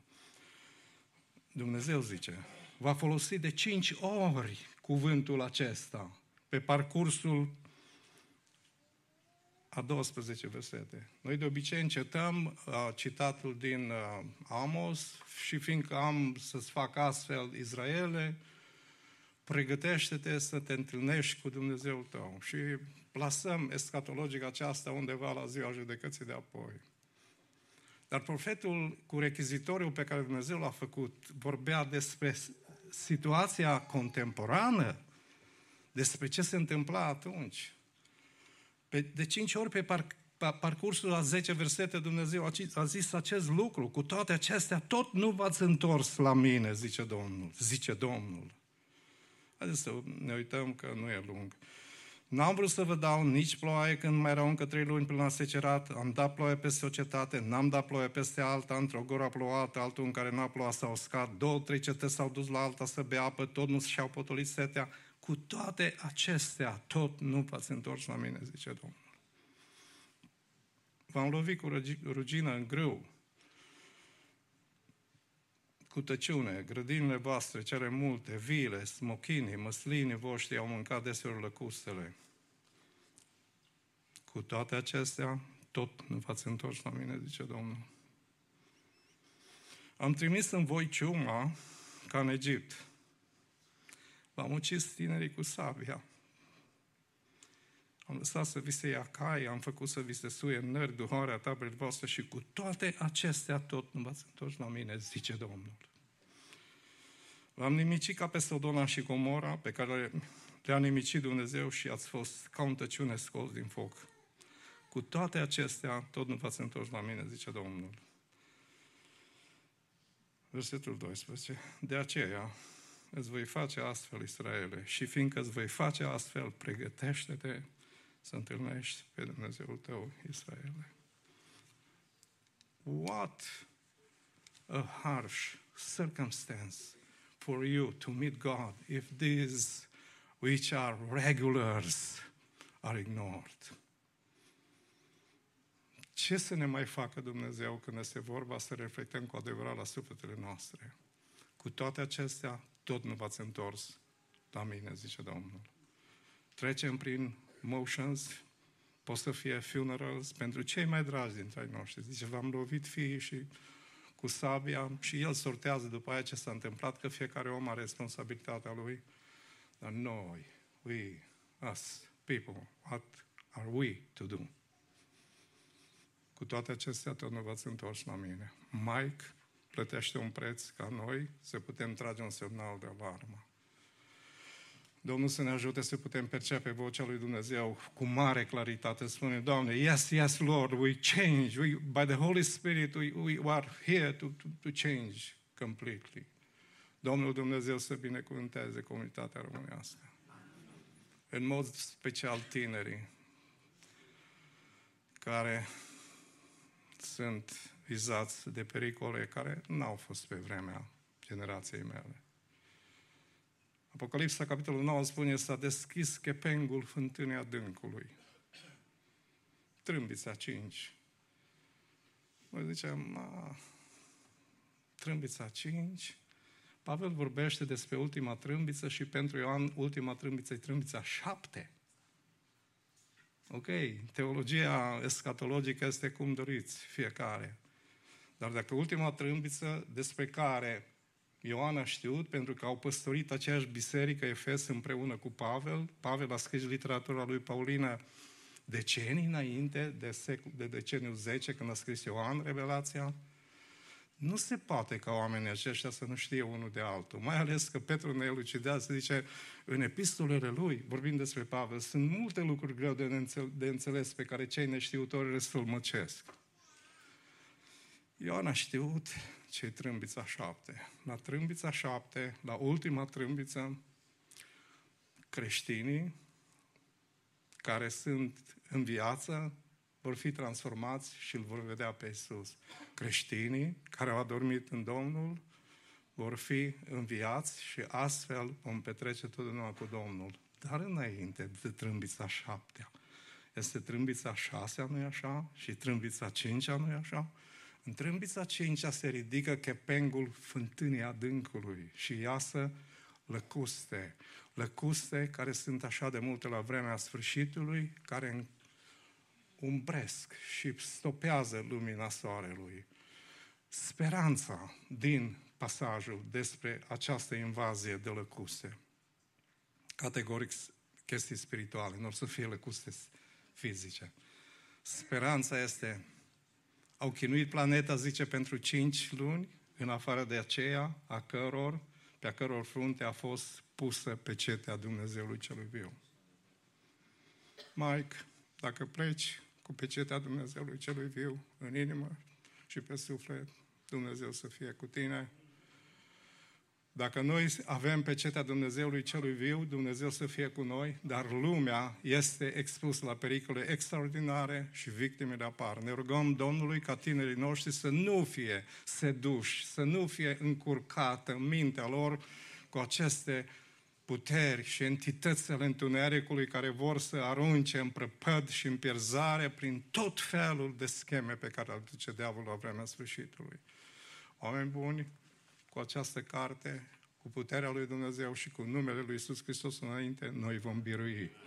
Astăzi este un timp în care stăm jos cu noi înșine și zicem, Doamne Dumnezeule, dă-ne putere să mergem mai departe și să fim biruitori. Dumnezeu să binecuvânteze comunitatea românească. În aceste zile Dumnezeu să binecuvânteze familia Moiș cu mângâiere și pe toți cei care au rămas cu cercetarea Duhului Sfânt. Suntem alături de voi, frate Nelu, sora Estera, copii. Să vă dea Dumnezeu biruință și vouă și nouă, căci bătălia este pe viață și pe moarte și dacă avem o doză de realism în această zi când răsună cuvântul, vom acționa care atare și aceasta să fie prin darul și harul Domnului destinul și schimbarea noastră. Amin.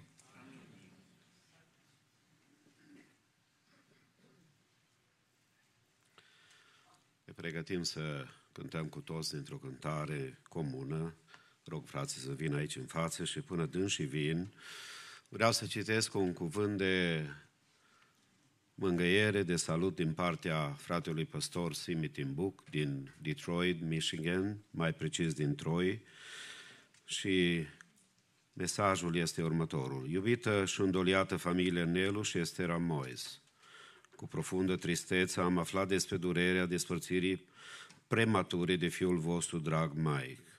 Ne rugăm ca Tatăl nostru Ceresc să vă umple inimile de mângâierea Duhului Sfânt, speranța revederii la venirea Domnului Isus și puterea de biruință trecând prin valea umbrei morții conform Psalmului 23. Împreună cu familia noastră și Biserica Bethesda, Troy, Michigan, suntem alături de voi în rugăciune, lacrimi și speranță. Domnul Iisus să vă călăuzească și să fie cu întreaga familie voastră iubite. Sincere condoleanțe, familia Simi și Rodica Timbuc, împreună cu Biserica Bethesda. Dumnezeu pe ei să-i binecuvinteze, dar în mod special ne rugăm pentru familia Mois, ca Dumnezeu să-i mângâie. Continuăm închinarea noastră înaintea Domnului, cântând cu toți dintr-o cântare în comun, după care un duet prin Cristina Ușvat și Ana Ursulescu, Leon Nicolae cu un solo și Joe Dunca de asemenea cu un solo, după care fratele Alin Ilaș și apoi fratele Iosif Samuși vor avea câte un cuvânt de mângâiere și de îmbărbătare pentru noi toți, pentru binele nostru atât fizic, poate chiar și spiritual. Haideți să ne ridicăm la cântare împreună, cu toți în picioare.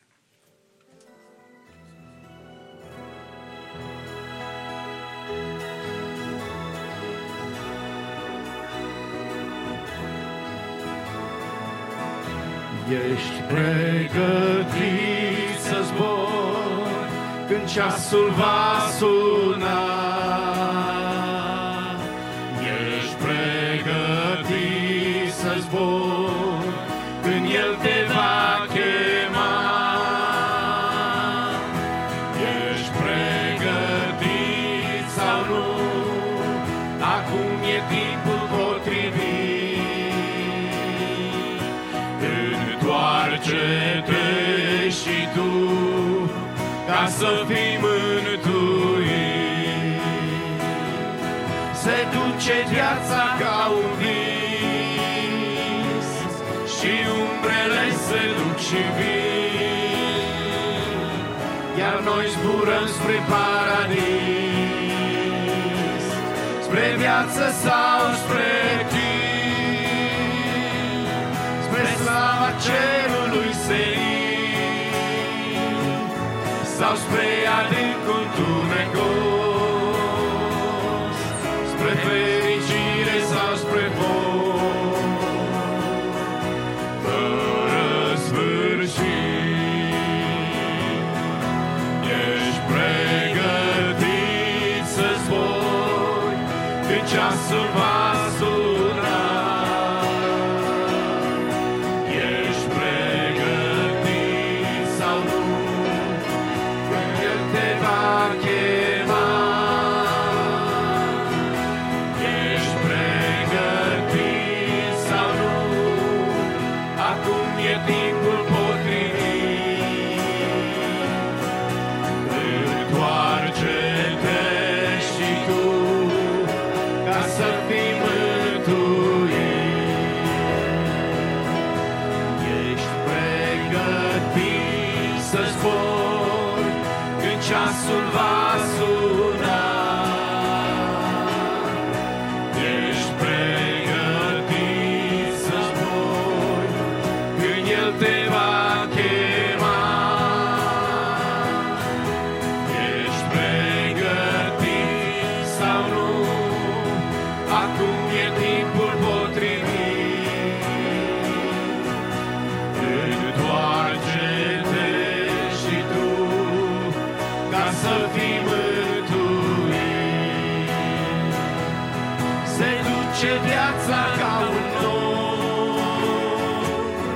în marele necunoscut, pe oceanul veșnicilor. Atâția au trecut și tu vei trece, nu uita. Depinde cum te pregăti, spre veșnicie vei zbura.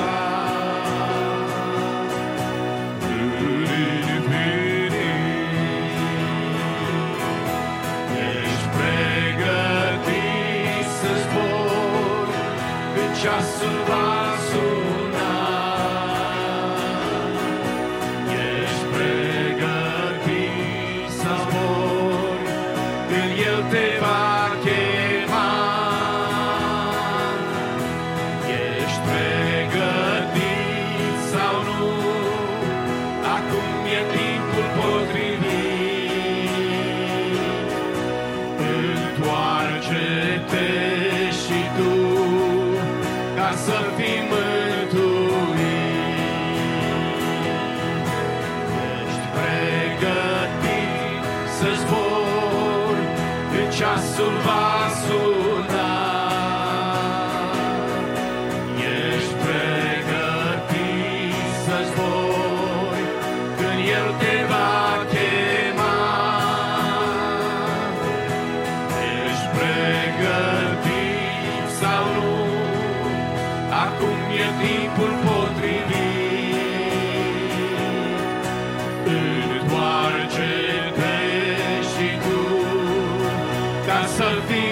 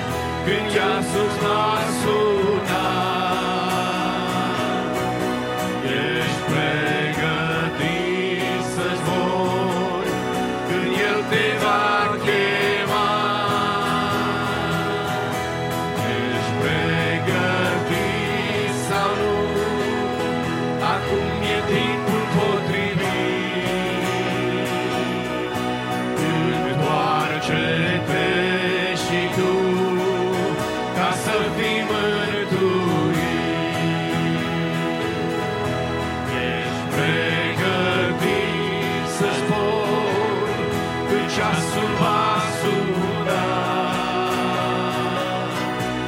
Ești pregătit să zbori când El te va chema.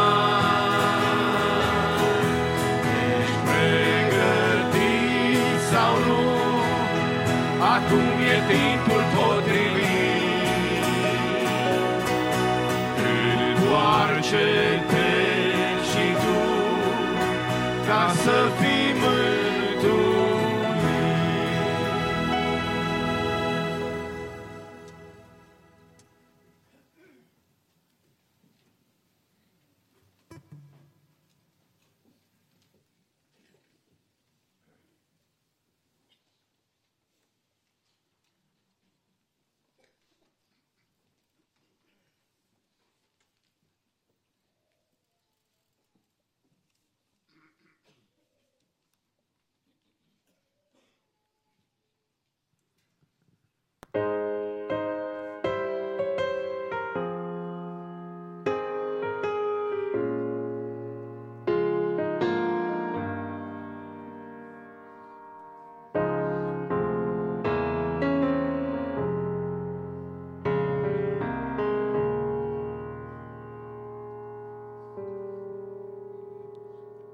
One day you'll make everything new, Jesus.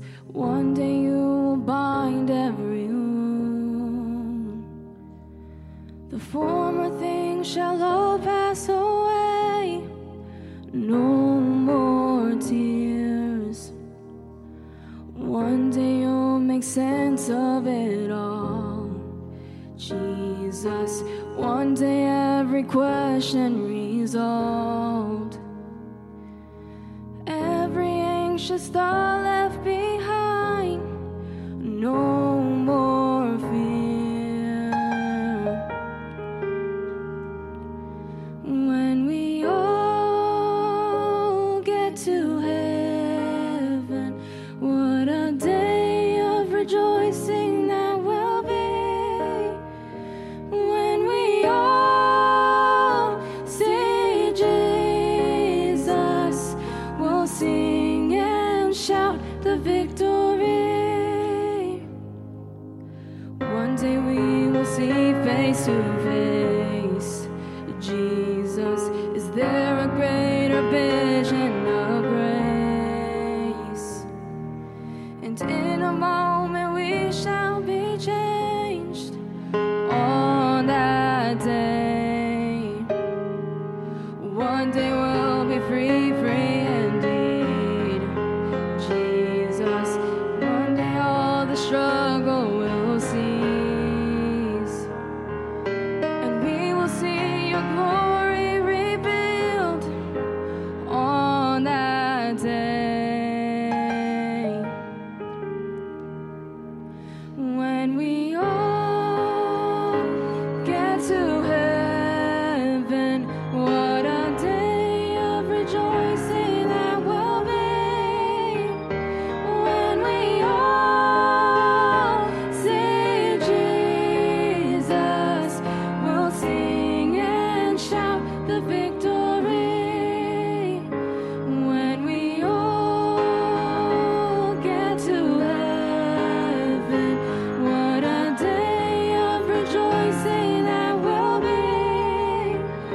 And when we all see Jesus, we'll sing and shout the victory.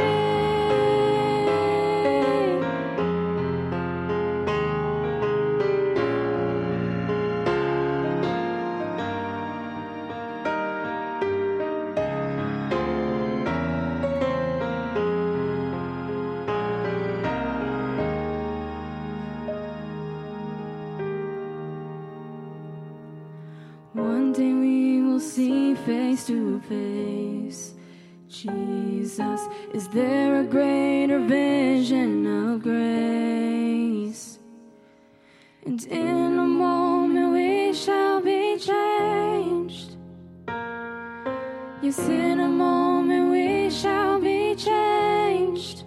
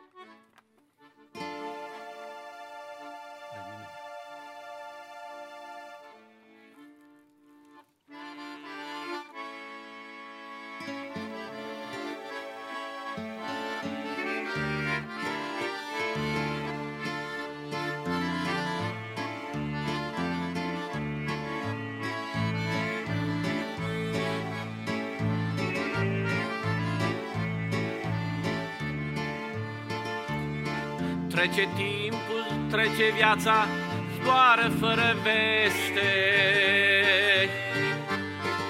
Într-o zi îți vei da seama cât mult nu mai este. Te vei duce în țărână fără a ta voință. Până nu-i târziu, amice, vin la pocăință.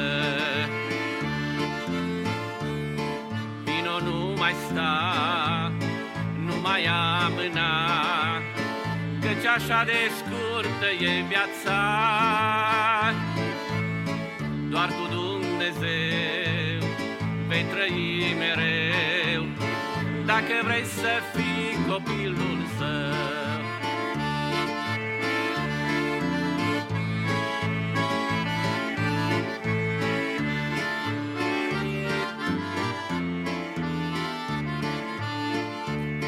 Te-ai trudit să aduni aici bani și bogăție,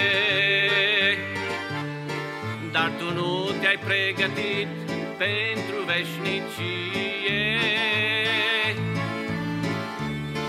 Timpul trece, nu stă în loc, merge mai departe. Vei pleca de pe pământ, aici le lași pe toate. Vino, nu mai sta, nu mai amâna, căci așa de scurtă e viața. Doar cu Dumnezeu vei trăi mereu, dacă vrei să fii copilul său.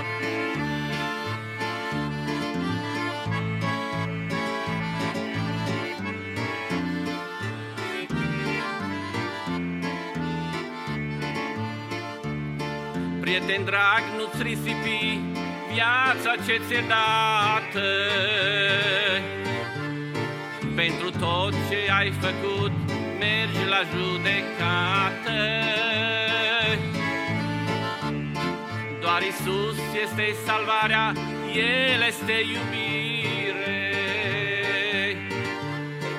A murit în locul tău să ai mântuire. Vino, nu mai sta, nu mai amâna, căci așa de scurtă e viața. Doar cu Dumnezeu vei trăi mereu, dacă vrei să fii copilul său.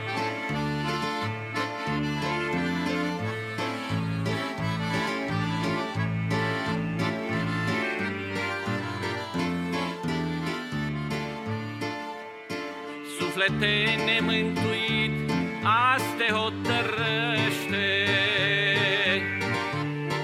Vino-n grabă la Hristos și te pocăiește. Să-i slujești cât mai curând, să trăiești cu bucurie,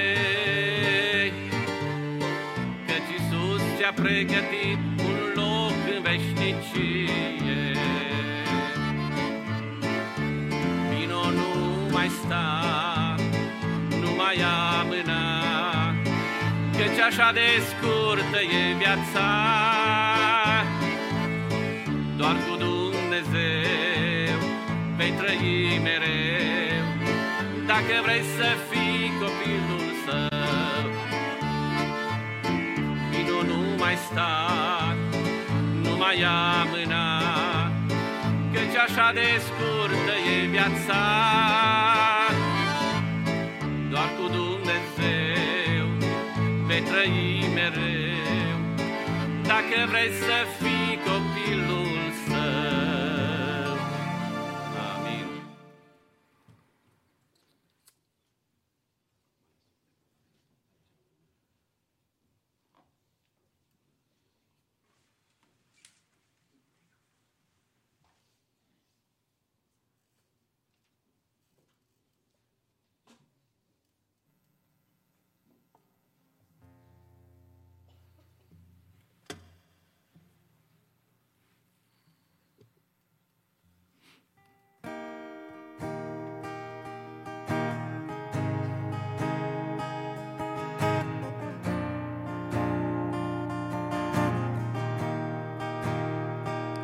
zi de zi, clipită de clipită, eu primesc sfinte puteri de sus,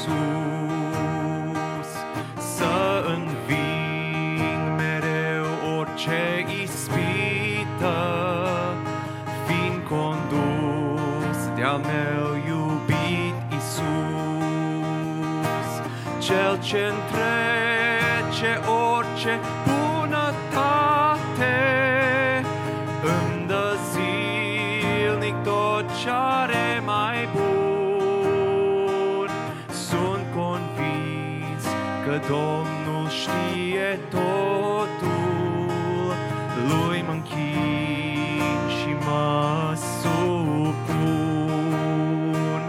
El ce întrece orice bunătate, îmi dă zilnic tot ce-are mai bun.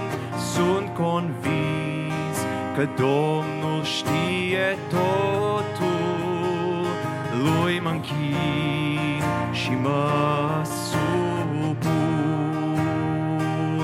Zi de zi, El însuși mă înțărește, pași-mi poartă în chip minunat, și astfel orice rău ce asupra-mi vine, spre-al meu bine va fi prea schimbat. El, Iisus, ce este atotputernic, mă păzește cu sfânt brațul Său, mă ajută în orice încercare, să-L urmez voios mereu. El, Iisus, ce este atotputernic, mă păzește cu sfânt brațul Său, mă încred în cuvântul Său cel veșnic și-L urmez voios mereu. Mă ajută în orice încercare, să mă încred ferm în cuvântul Tău, ca să nu pierd dulcea mângâiere, ce-o primesc mereu la sânul Tău. Mă ajută ca orice durere s-o primesc adânci din mâna Ta. Ceas cu ceas mâna de-a Ta putere, până ajung în țara mea. Mă ajută ca orice durere s-o primesc ca și din mâna Ta. Ceas cu ceas mâna de-a Ta putere, până ajung în țara mea.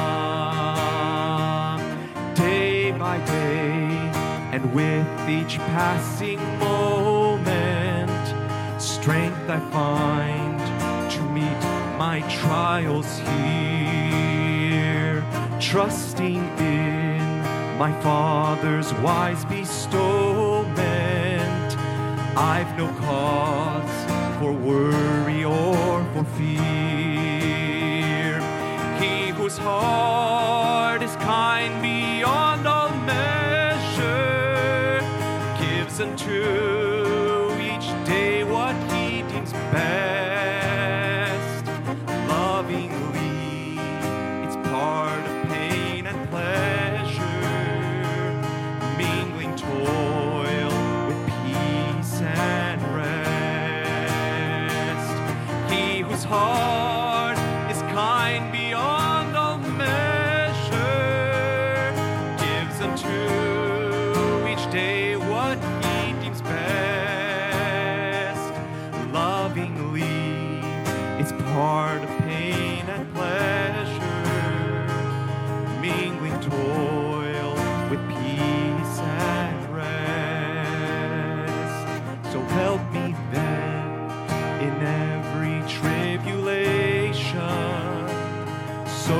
trust thy promises, O Lord, that I lose not faith's sweet consolation offered me within thy holy word.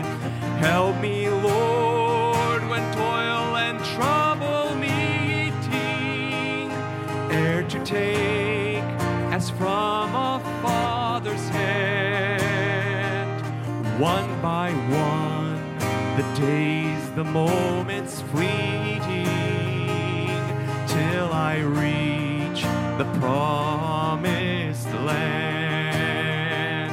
So help me, Lord, when toil and trouble meeting, ere to take as from a father's hand, one by one, the days, the moments fleeting, till I reach the promised land. Amen.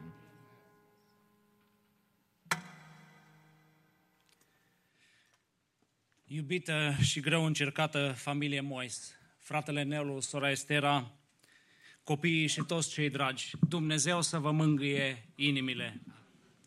Dragii mei, aș vrea să fiu scurt în dimineața aceasta și să vă las pe fiecare cu câteva gânduri.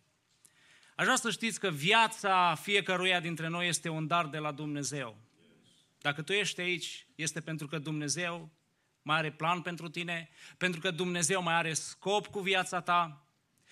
Am citit și nu vom mai citi în dimineața aceasta ca să nu lungesc, Genesa, capitolul 50, ultima parte, ultima fază din viața lui Iosif. Iosif îi cheamă pe frații lui la el și le prezintă câteva realități. Putem să le spunem câteva puncte de referință, care pot fi și puncte de referință și trebuie să fie puncte de referință pentru viața noastră. Primul lucru sau prima realitate pe care Iosif le-o prezintă, o realitate pe care trebuie să o acceptăm fiecare dintre noi, este realitatea morții. Le spune el, eu voi muri.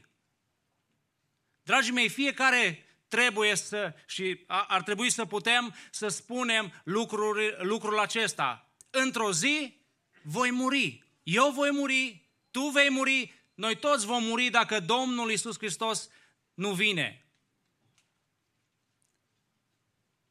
Dragii mei, realitatea morții trebuie să fie mereu în atenția noastră. Mulți ne trăim viața ca și cum am trăit veșnic. De aceea aș vrea ca această realitate să fie în viața noastră, să ne gândim. Cuvântul lui Dumnezeu și Eclesiastul ne spune că la momente de genul acesta ne aducem aminte cât de trecători suntem. Și că ar trebui să avem lucrul acesta în vedere. A doua realitate de care trebuie să ne agățăm, în care trebuie să investim, este realitatea unui loc mai bun. În teologia noastră sau în limbajul nostru evanghelic spunem la Dumnezeu, mergem la Dumnezeu, la Domnul, în Ierusalimul ceresc, patria cerească, cer, rai. Lucrul acesta este o realitate. Locul acesta mai bun este o realitate. Iosif le spune fraților lui, când Dumnezeu vă va cerceta și vă va duce în țara promisă, există o țară promisă pentru fiecare dintre noi. Există un loc mai bun decât lumea aceasta. Indiferent cât de bine ne-am simțit și cât de bine ne-ar merge în America, vreau să știi în dimineața aceasta că există un loc mai bun. Și aceasta este veșnicia, eternitatea. Singurul care nu are început și nu are sfârșit este Dumnezeu. De aceea veșnicia are de-a face cu Dumnezeu. Este întâlnirea noastră cu Dumnezeu. A treia realitate pe care trebuie să o trăim este realitatea pregătirii în vederea plecării din lumea aceasta și întâlnirea cu Dumnezeu. Viața aceasta pe care Dumnezeu ți-a dat-o, Dumnezeu te-a îngăduit să ai succes, să ai o carieră, să ai o familie. Dar mai mult decât atât, dragii mei, viața aceasta trebuie să fie pregătirea pentru întâlnirea cu Dumnezeu, pentru viața veșnică. De aceea, în dimineața aceasta, aș vrea fiecare dintre noi să înțelegem că viața este reală. Viața trebuie trăită cu responsabilitate. Că există o realitate de care trebuie să ținem cont. Într-o zi vom muri. Și atunci când vom muri, se va decide în funcție de cum am trăit, unde vom merge. Aceasta este o realitate pe care Sfânta Scriptură ne spune. De aceea, dragii mei, aș vrea să trăim această realitate a pregătirii noastre în vederea întâlnirii cu Dumnezeul nostru. De aceea zic în dimineața aceasta ca Dumnezeu să ne binecuvinteze pe fiecare. Încă o dată zic ca Dumnezeu să mângâie familia Mois. Amin.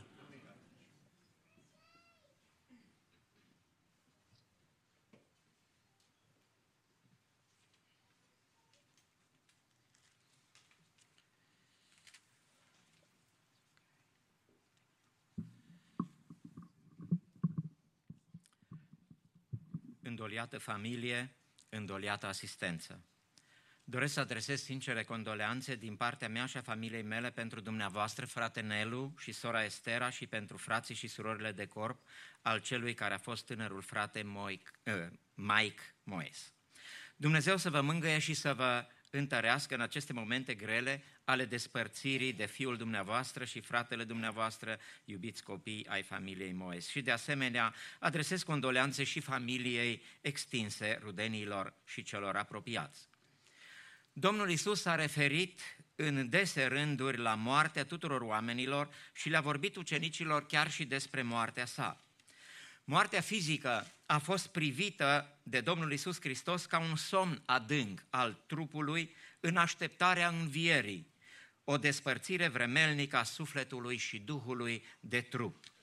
Moartea este comună tuturor oamenilor, atât cei necredincioși cât și cei credincioși mor, moartea fiind ultimul tribut plătit păcatului.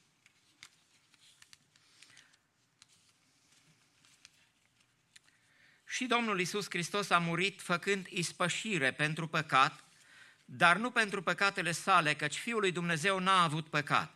A fost cea mai perfectă și infailibilă persoană care a trăit vreodată pe pământul nostru. El, Domnul Iisus, a murit plătind păcatele tuturor oamenilor, o pedeapsă îndurată de El pentru vina tuturor.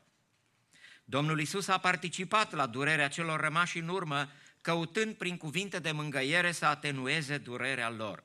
Și noi suntem aici să participăm la durerea dumneavoastră, dar Cel care vă poate mângâia cu adevărat este Dumnezeu prin cuvântul Sfânt și prin Duhul Sfânt, numit de Iisus Mângâitorul. Fie dar însoțirea și călăuzirea Duhului Sfânt să fie prezentă în familia dumneavoastră, care să vă aducă întărire, mângâiere și binecuvântare. Pasul morții este unul singuratic. Nimeni nu ne însoțește în acest pas. Dumnezeu, care e în controlul tuturor lucrurilor, decide cum și când va veni momentul acestui pas. Cert este că toți oamenii mor. După cum oamenilor le este rânduit să moară o singură dată, iar după aceea vine judecata, arată cuvântul Domnului în cartea Evrei 9 cu versetul 27. Când vine moartea, puterea scade, curajul dispare, frumusețea se ofilește și fiecare trebuie să plece pe drumul acesta al morții singur. Moartea e o despărțire de cei iubiți în această viață, părinți, frați de corp, prieteni, frați de credință. Toate despărțirile sunt dureroase, dar aceasta este cea mai grea, despărțirea prin moarte. Este o despărțire și de posesiunile pământești, casă, bani, afaceri, planuri prezente sau planuri viitoare. Toate rămân aici, nu ne pot ajuta atunci când vine moartea, pentru că nu luăm nimic cu noi dincolo de mormânt. Moartea este o schimbare. Ea nu este sfârșitul existenței, ci poarta dinspre timp spre eternitate. Trupul se desparte de tot ce este viu și se întoarce în țărână pentru a aștepta marea înviere. Moartea poate să fie un eveniment groaznic pentru omul nepregătit, pentru omul care moare fără Dumnezeu, dar poate fi un eveniment fericit dacă suntem gata să-L întâlnim pe Dumnezeu. Lucrul acesta este dovedit de mulțimi de oameni care au fost triumfători pe patul morții. Ne-am întâlnit noi oare cu Iisus? A fost El și este Domnul vieții noastre? Este Domnul Iisus pe tronul inimii tale, iubite ascultător, ca să-L asculți pe El și să-i slujești numai Lui. Este Iisus pe tronul inimii? Dacă da, ferice de tine. Trebuie deci ca cei care suntem în viață să luăm seama la cuvântul lui Dumnezeu, să luăm seama la cuvântul profetic scris prin profetul Amos, care s-a citat în dimineața aceasta: pregătește-te, omule, să întâlnești pe Dumnezeul tău, pregătește-te, Israele, să-L întâlnești pe Dumnezeul tău. Mă rog ca Dumnezeu să ne binecuvinteze pe fiecare să facem lucrul acesta în viața aceasta care ne-a rânduit-o Dumnezeu, să ne pregătim pentru cer, că într-o zi ne vom întâlni cu El. Și moartea este un pas singuratic în care nu ne însoțește nimeni. Plecăm singuri pe drumul acesta, depinde cum ne-am pregătit ca să ne întâlnim cu Dumnezeul nostru.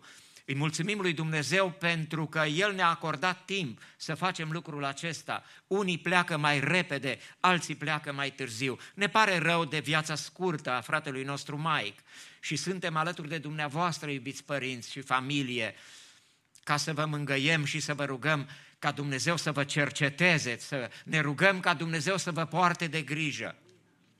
Noi nu știm niciodată de ce se întâmplă lucrurile acestea în viața copiilor lui Dumnezeu, chiar în viața celor credincioși. Dumnezeu îngăduie încercări grele, să trecem prin momente critice în viața noastră când să avem așa de multe întrebări, așa cum cred că și familia iubită are întrebări înaintea lui Dumnezeu. Doamne, de ce ai îngăduit lucrul acesta? Noi nu avem răspunsul acum, așa cum spuneau și frații. Și vreau să vă citesc un cuvânt din Sfânta Scriptură, când Domnul Iisus Hristos a venit să facă o lucrare din dragoste și de slujire înaintea ucenicilor, când a venit să le spele picioarele ucenicilor, s-a apropiat Domnul Iisus Hristos și a turnat apă într-un lighean și a început să spele picioarele ucenicilor și să le șteargă cu ștergarul cu care era încins, pentru că El i-a iubit pe ai săi și i-a iubit până la capăt, zice cuvântul Domnului. A venit deci la Simon Petru și Petru i-a zis: Doamne, Tu să-mi speli mie picioarele? Drept răspuns, Iisus i-a zis: ce fac eu, tu nu pricepi acum, dar vei pricepe după aceea. Aș dori să rămână acest cuvânt cu dumneavoastră și să înțelegeți că Dumnezeu face ceea ce El decide și hotărăște, și chiar dacă noi acum nu înțelegem, va veni o vreme când vom primi răspuns la fiecare întrebare. Vom primi răspuns la întrebările noastre la care nu le-am putut da răspuns. Și Domnul Iisus Hristos este acela care vă va mângăia și ne va mângăia cu cuvântul Său care dăinuiește veșnic în ceruri, zice cuvântul Domnului. Mă rog ca Dumnezeu să vă binecuvinteze și să ne binecuvinteze pe toți. Amin.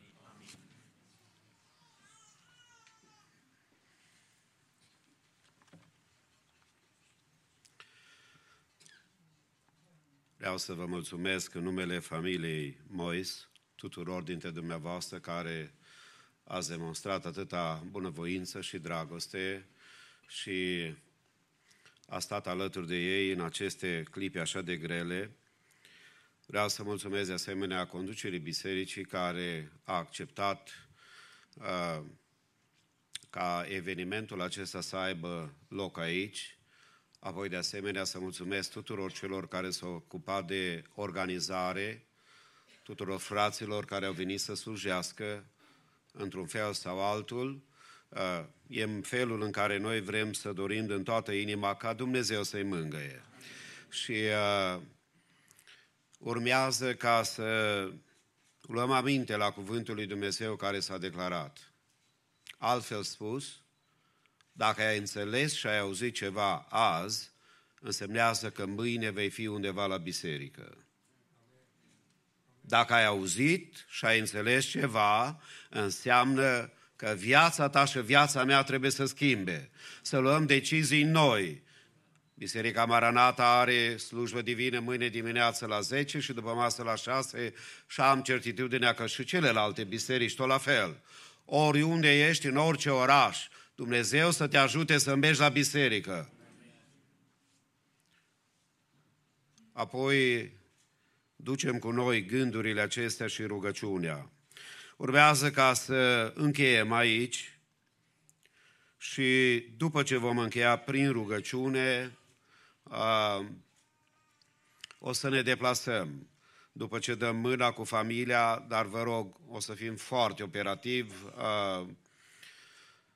Mulțumesc fraților păstori și lucrători care m-au înțeles ca predicile să fie scurte. Vă dați seama că fiecare dintre ei puteau să vorbească ușor ca să putem sta aici vreo 5 ore. Dar au binevoit să înțeleagă această nevoie ca fiecare să exprime condoleanțele, fiecare să exprime regretul, să fie alături de ei și apoi bisericile care le reprezentăm să fie gândul mângâietor pentru dânsii când vor merge acasă, la noapte când se va stinge becul, când gândurile vor veni, atunci noi ne vom ruga ca Duhul Sfânt să-i mângâie. Ne vom ruga ca puterea lui Dumnezeu să-i întărească în momentele acestea așa de grele. Prin fratele Dan Filip am să rog să ne conducă într-o rugăciune de mulțumire pentru slujba divină din ziua de azi, dimineața și acum după masă, și vă invit foarte respectos să ne ridicăm cu toții în picioare înaintea Domnului și să putem să îi mulțumim pentru lucrarea din ziua de azi.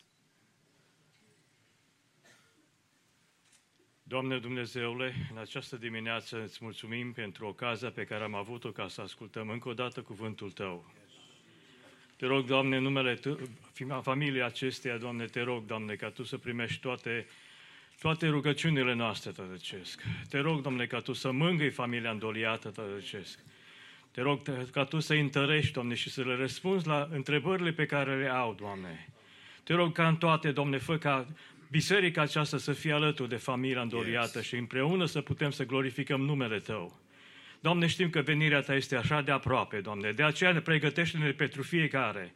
Pregătește pe fiecare într-un fel deosebit, Doamne. Ne vorbești prin diferite modele, prin diferite lucruri, prin diferite, Doamne, metode, Doamne. Te rog, fă-ne ca să avem urechile deschise, să luăm aminte la cuvântul Tău. În continuare, fă ca numele Tău să fie glorificat în ceea ce se va face în lucrarea următoare și în toate numele Tău să fie binecuvântat. Îți mulțumim pentru prezența Ta, Doamne, îți mulțumim pentru harul Tău, Doamne, pe care Tu îl desfășori și îl vei desfășura în continuare. În numele Tău ne-am rugat și Te glorificăm de acum și în veci de veci. Amin.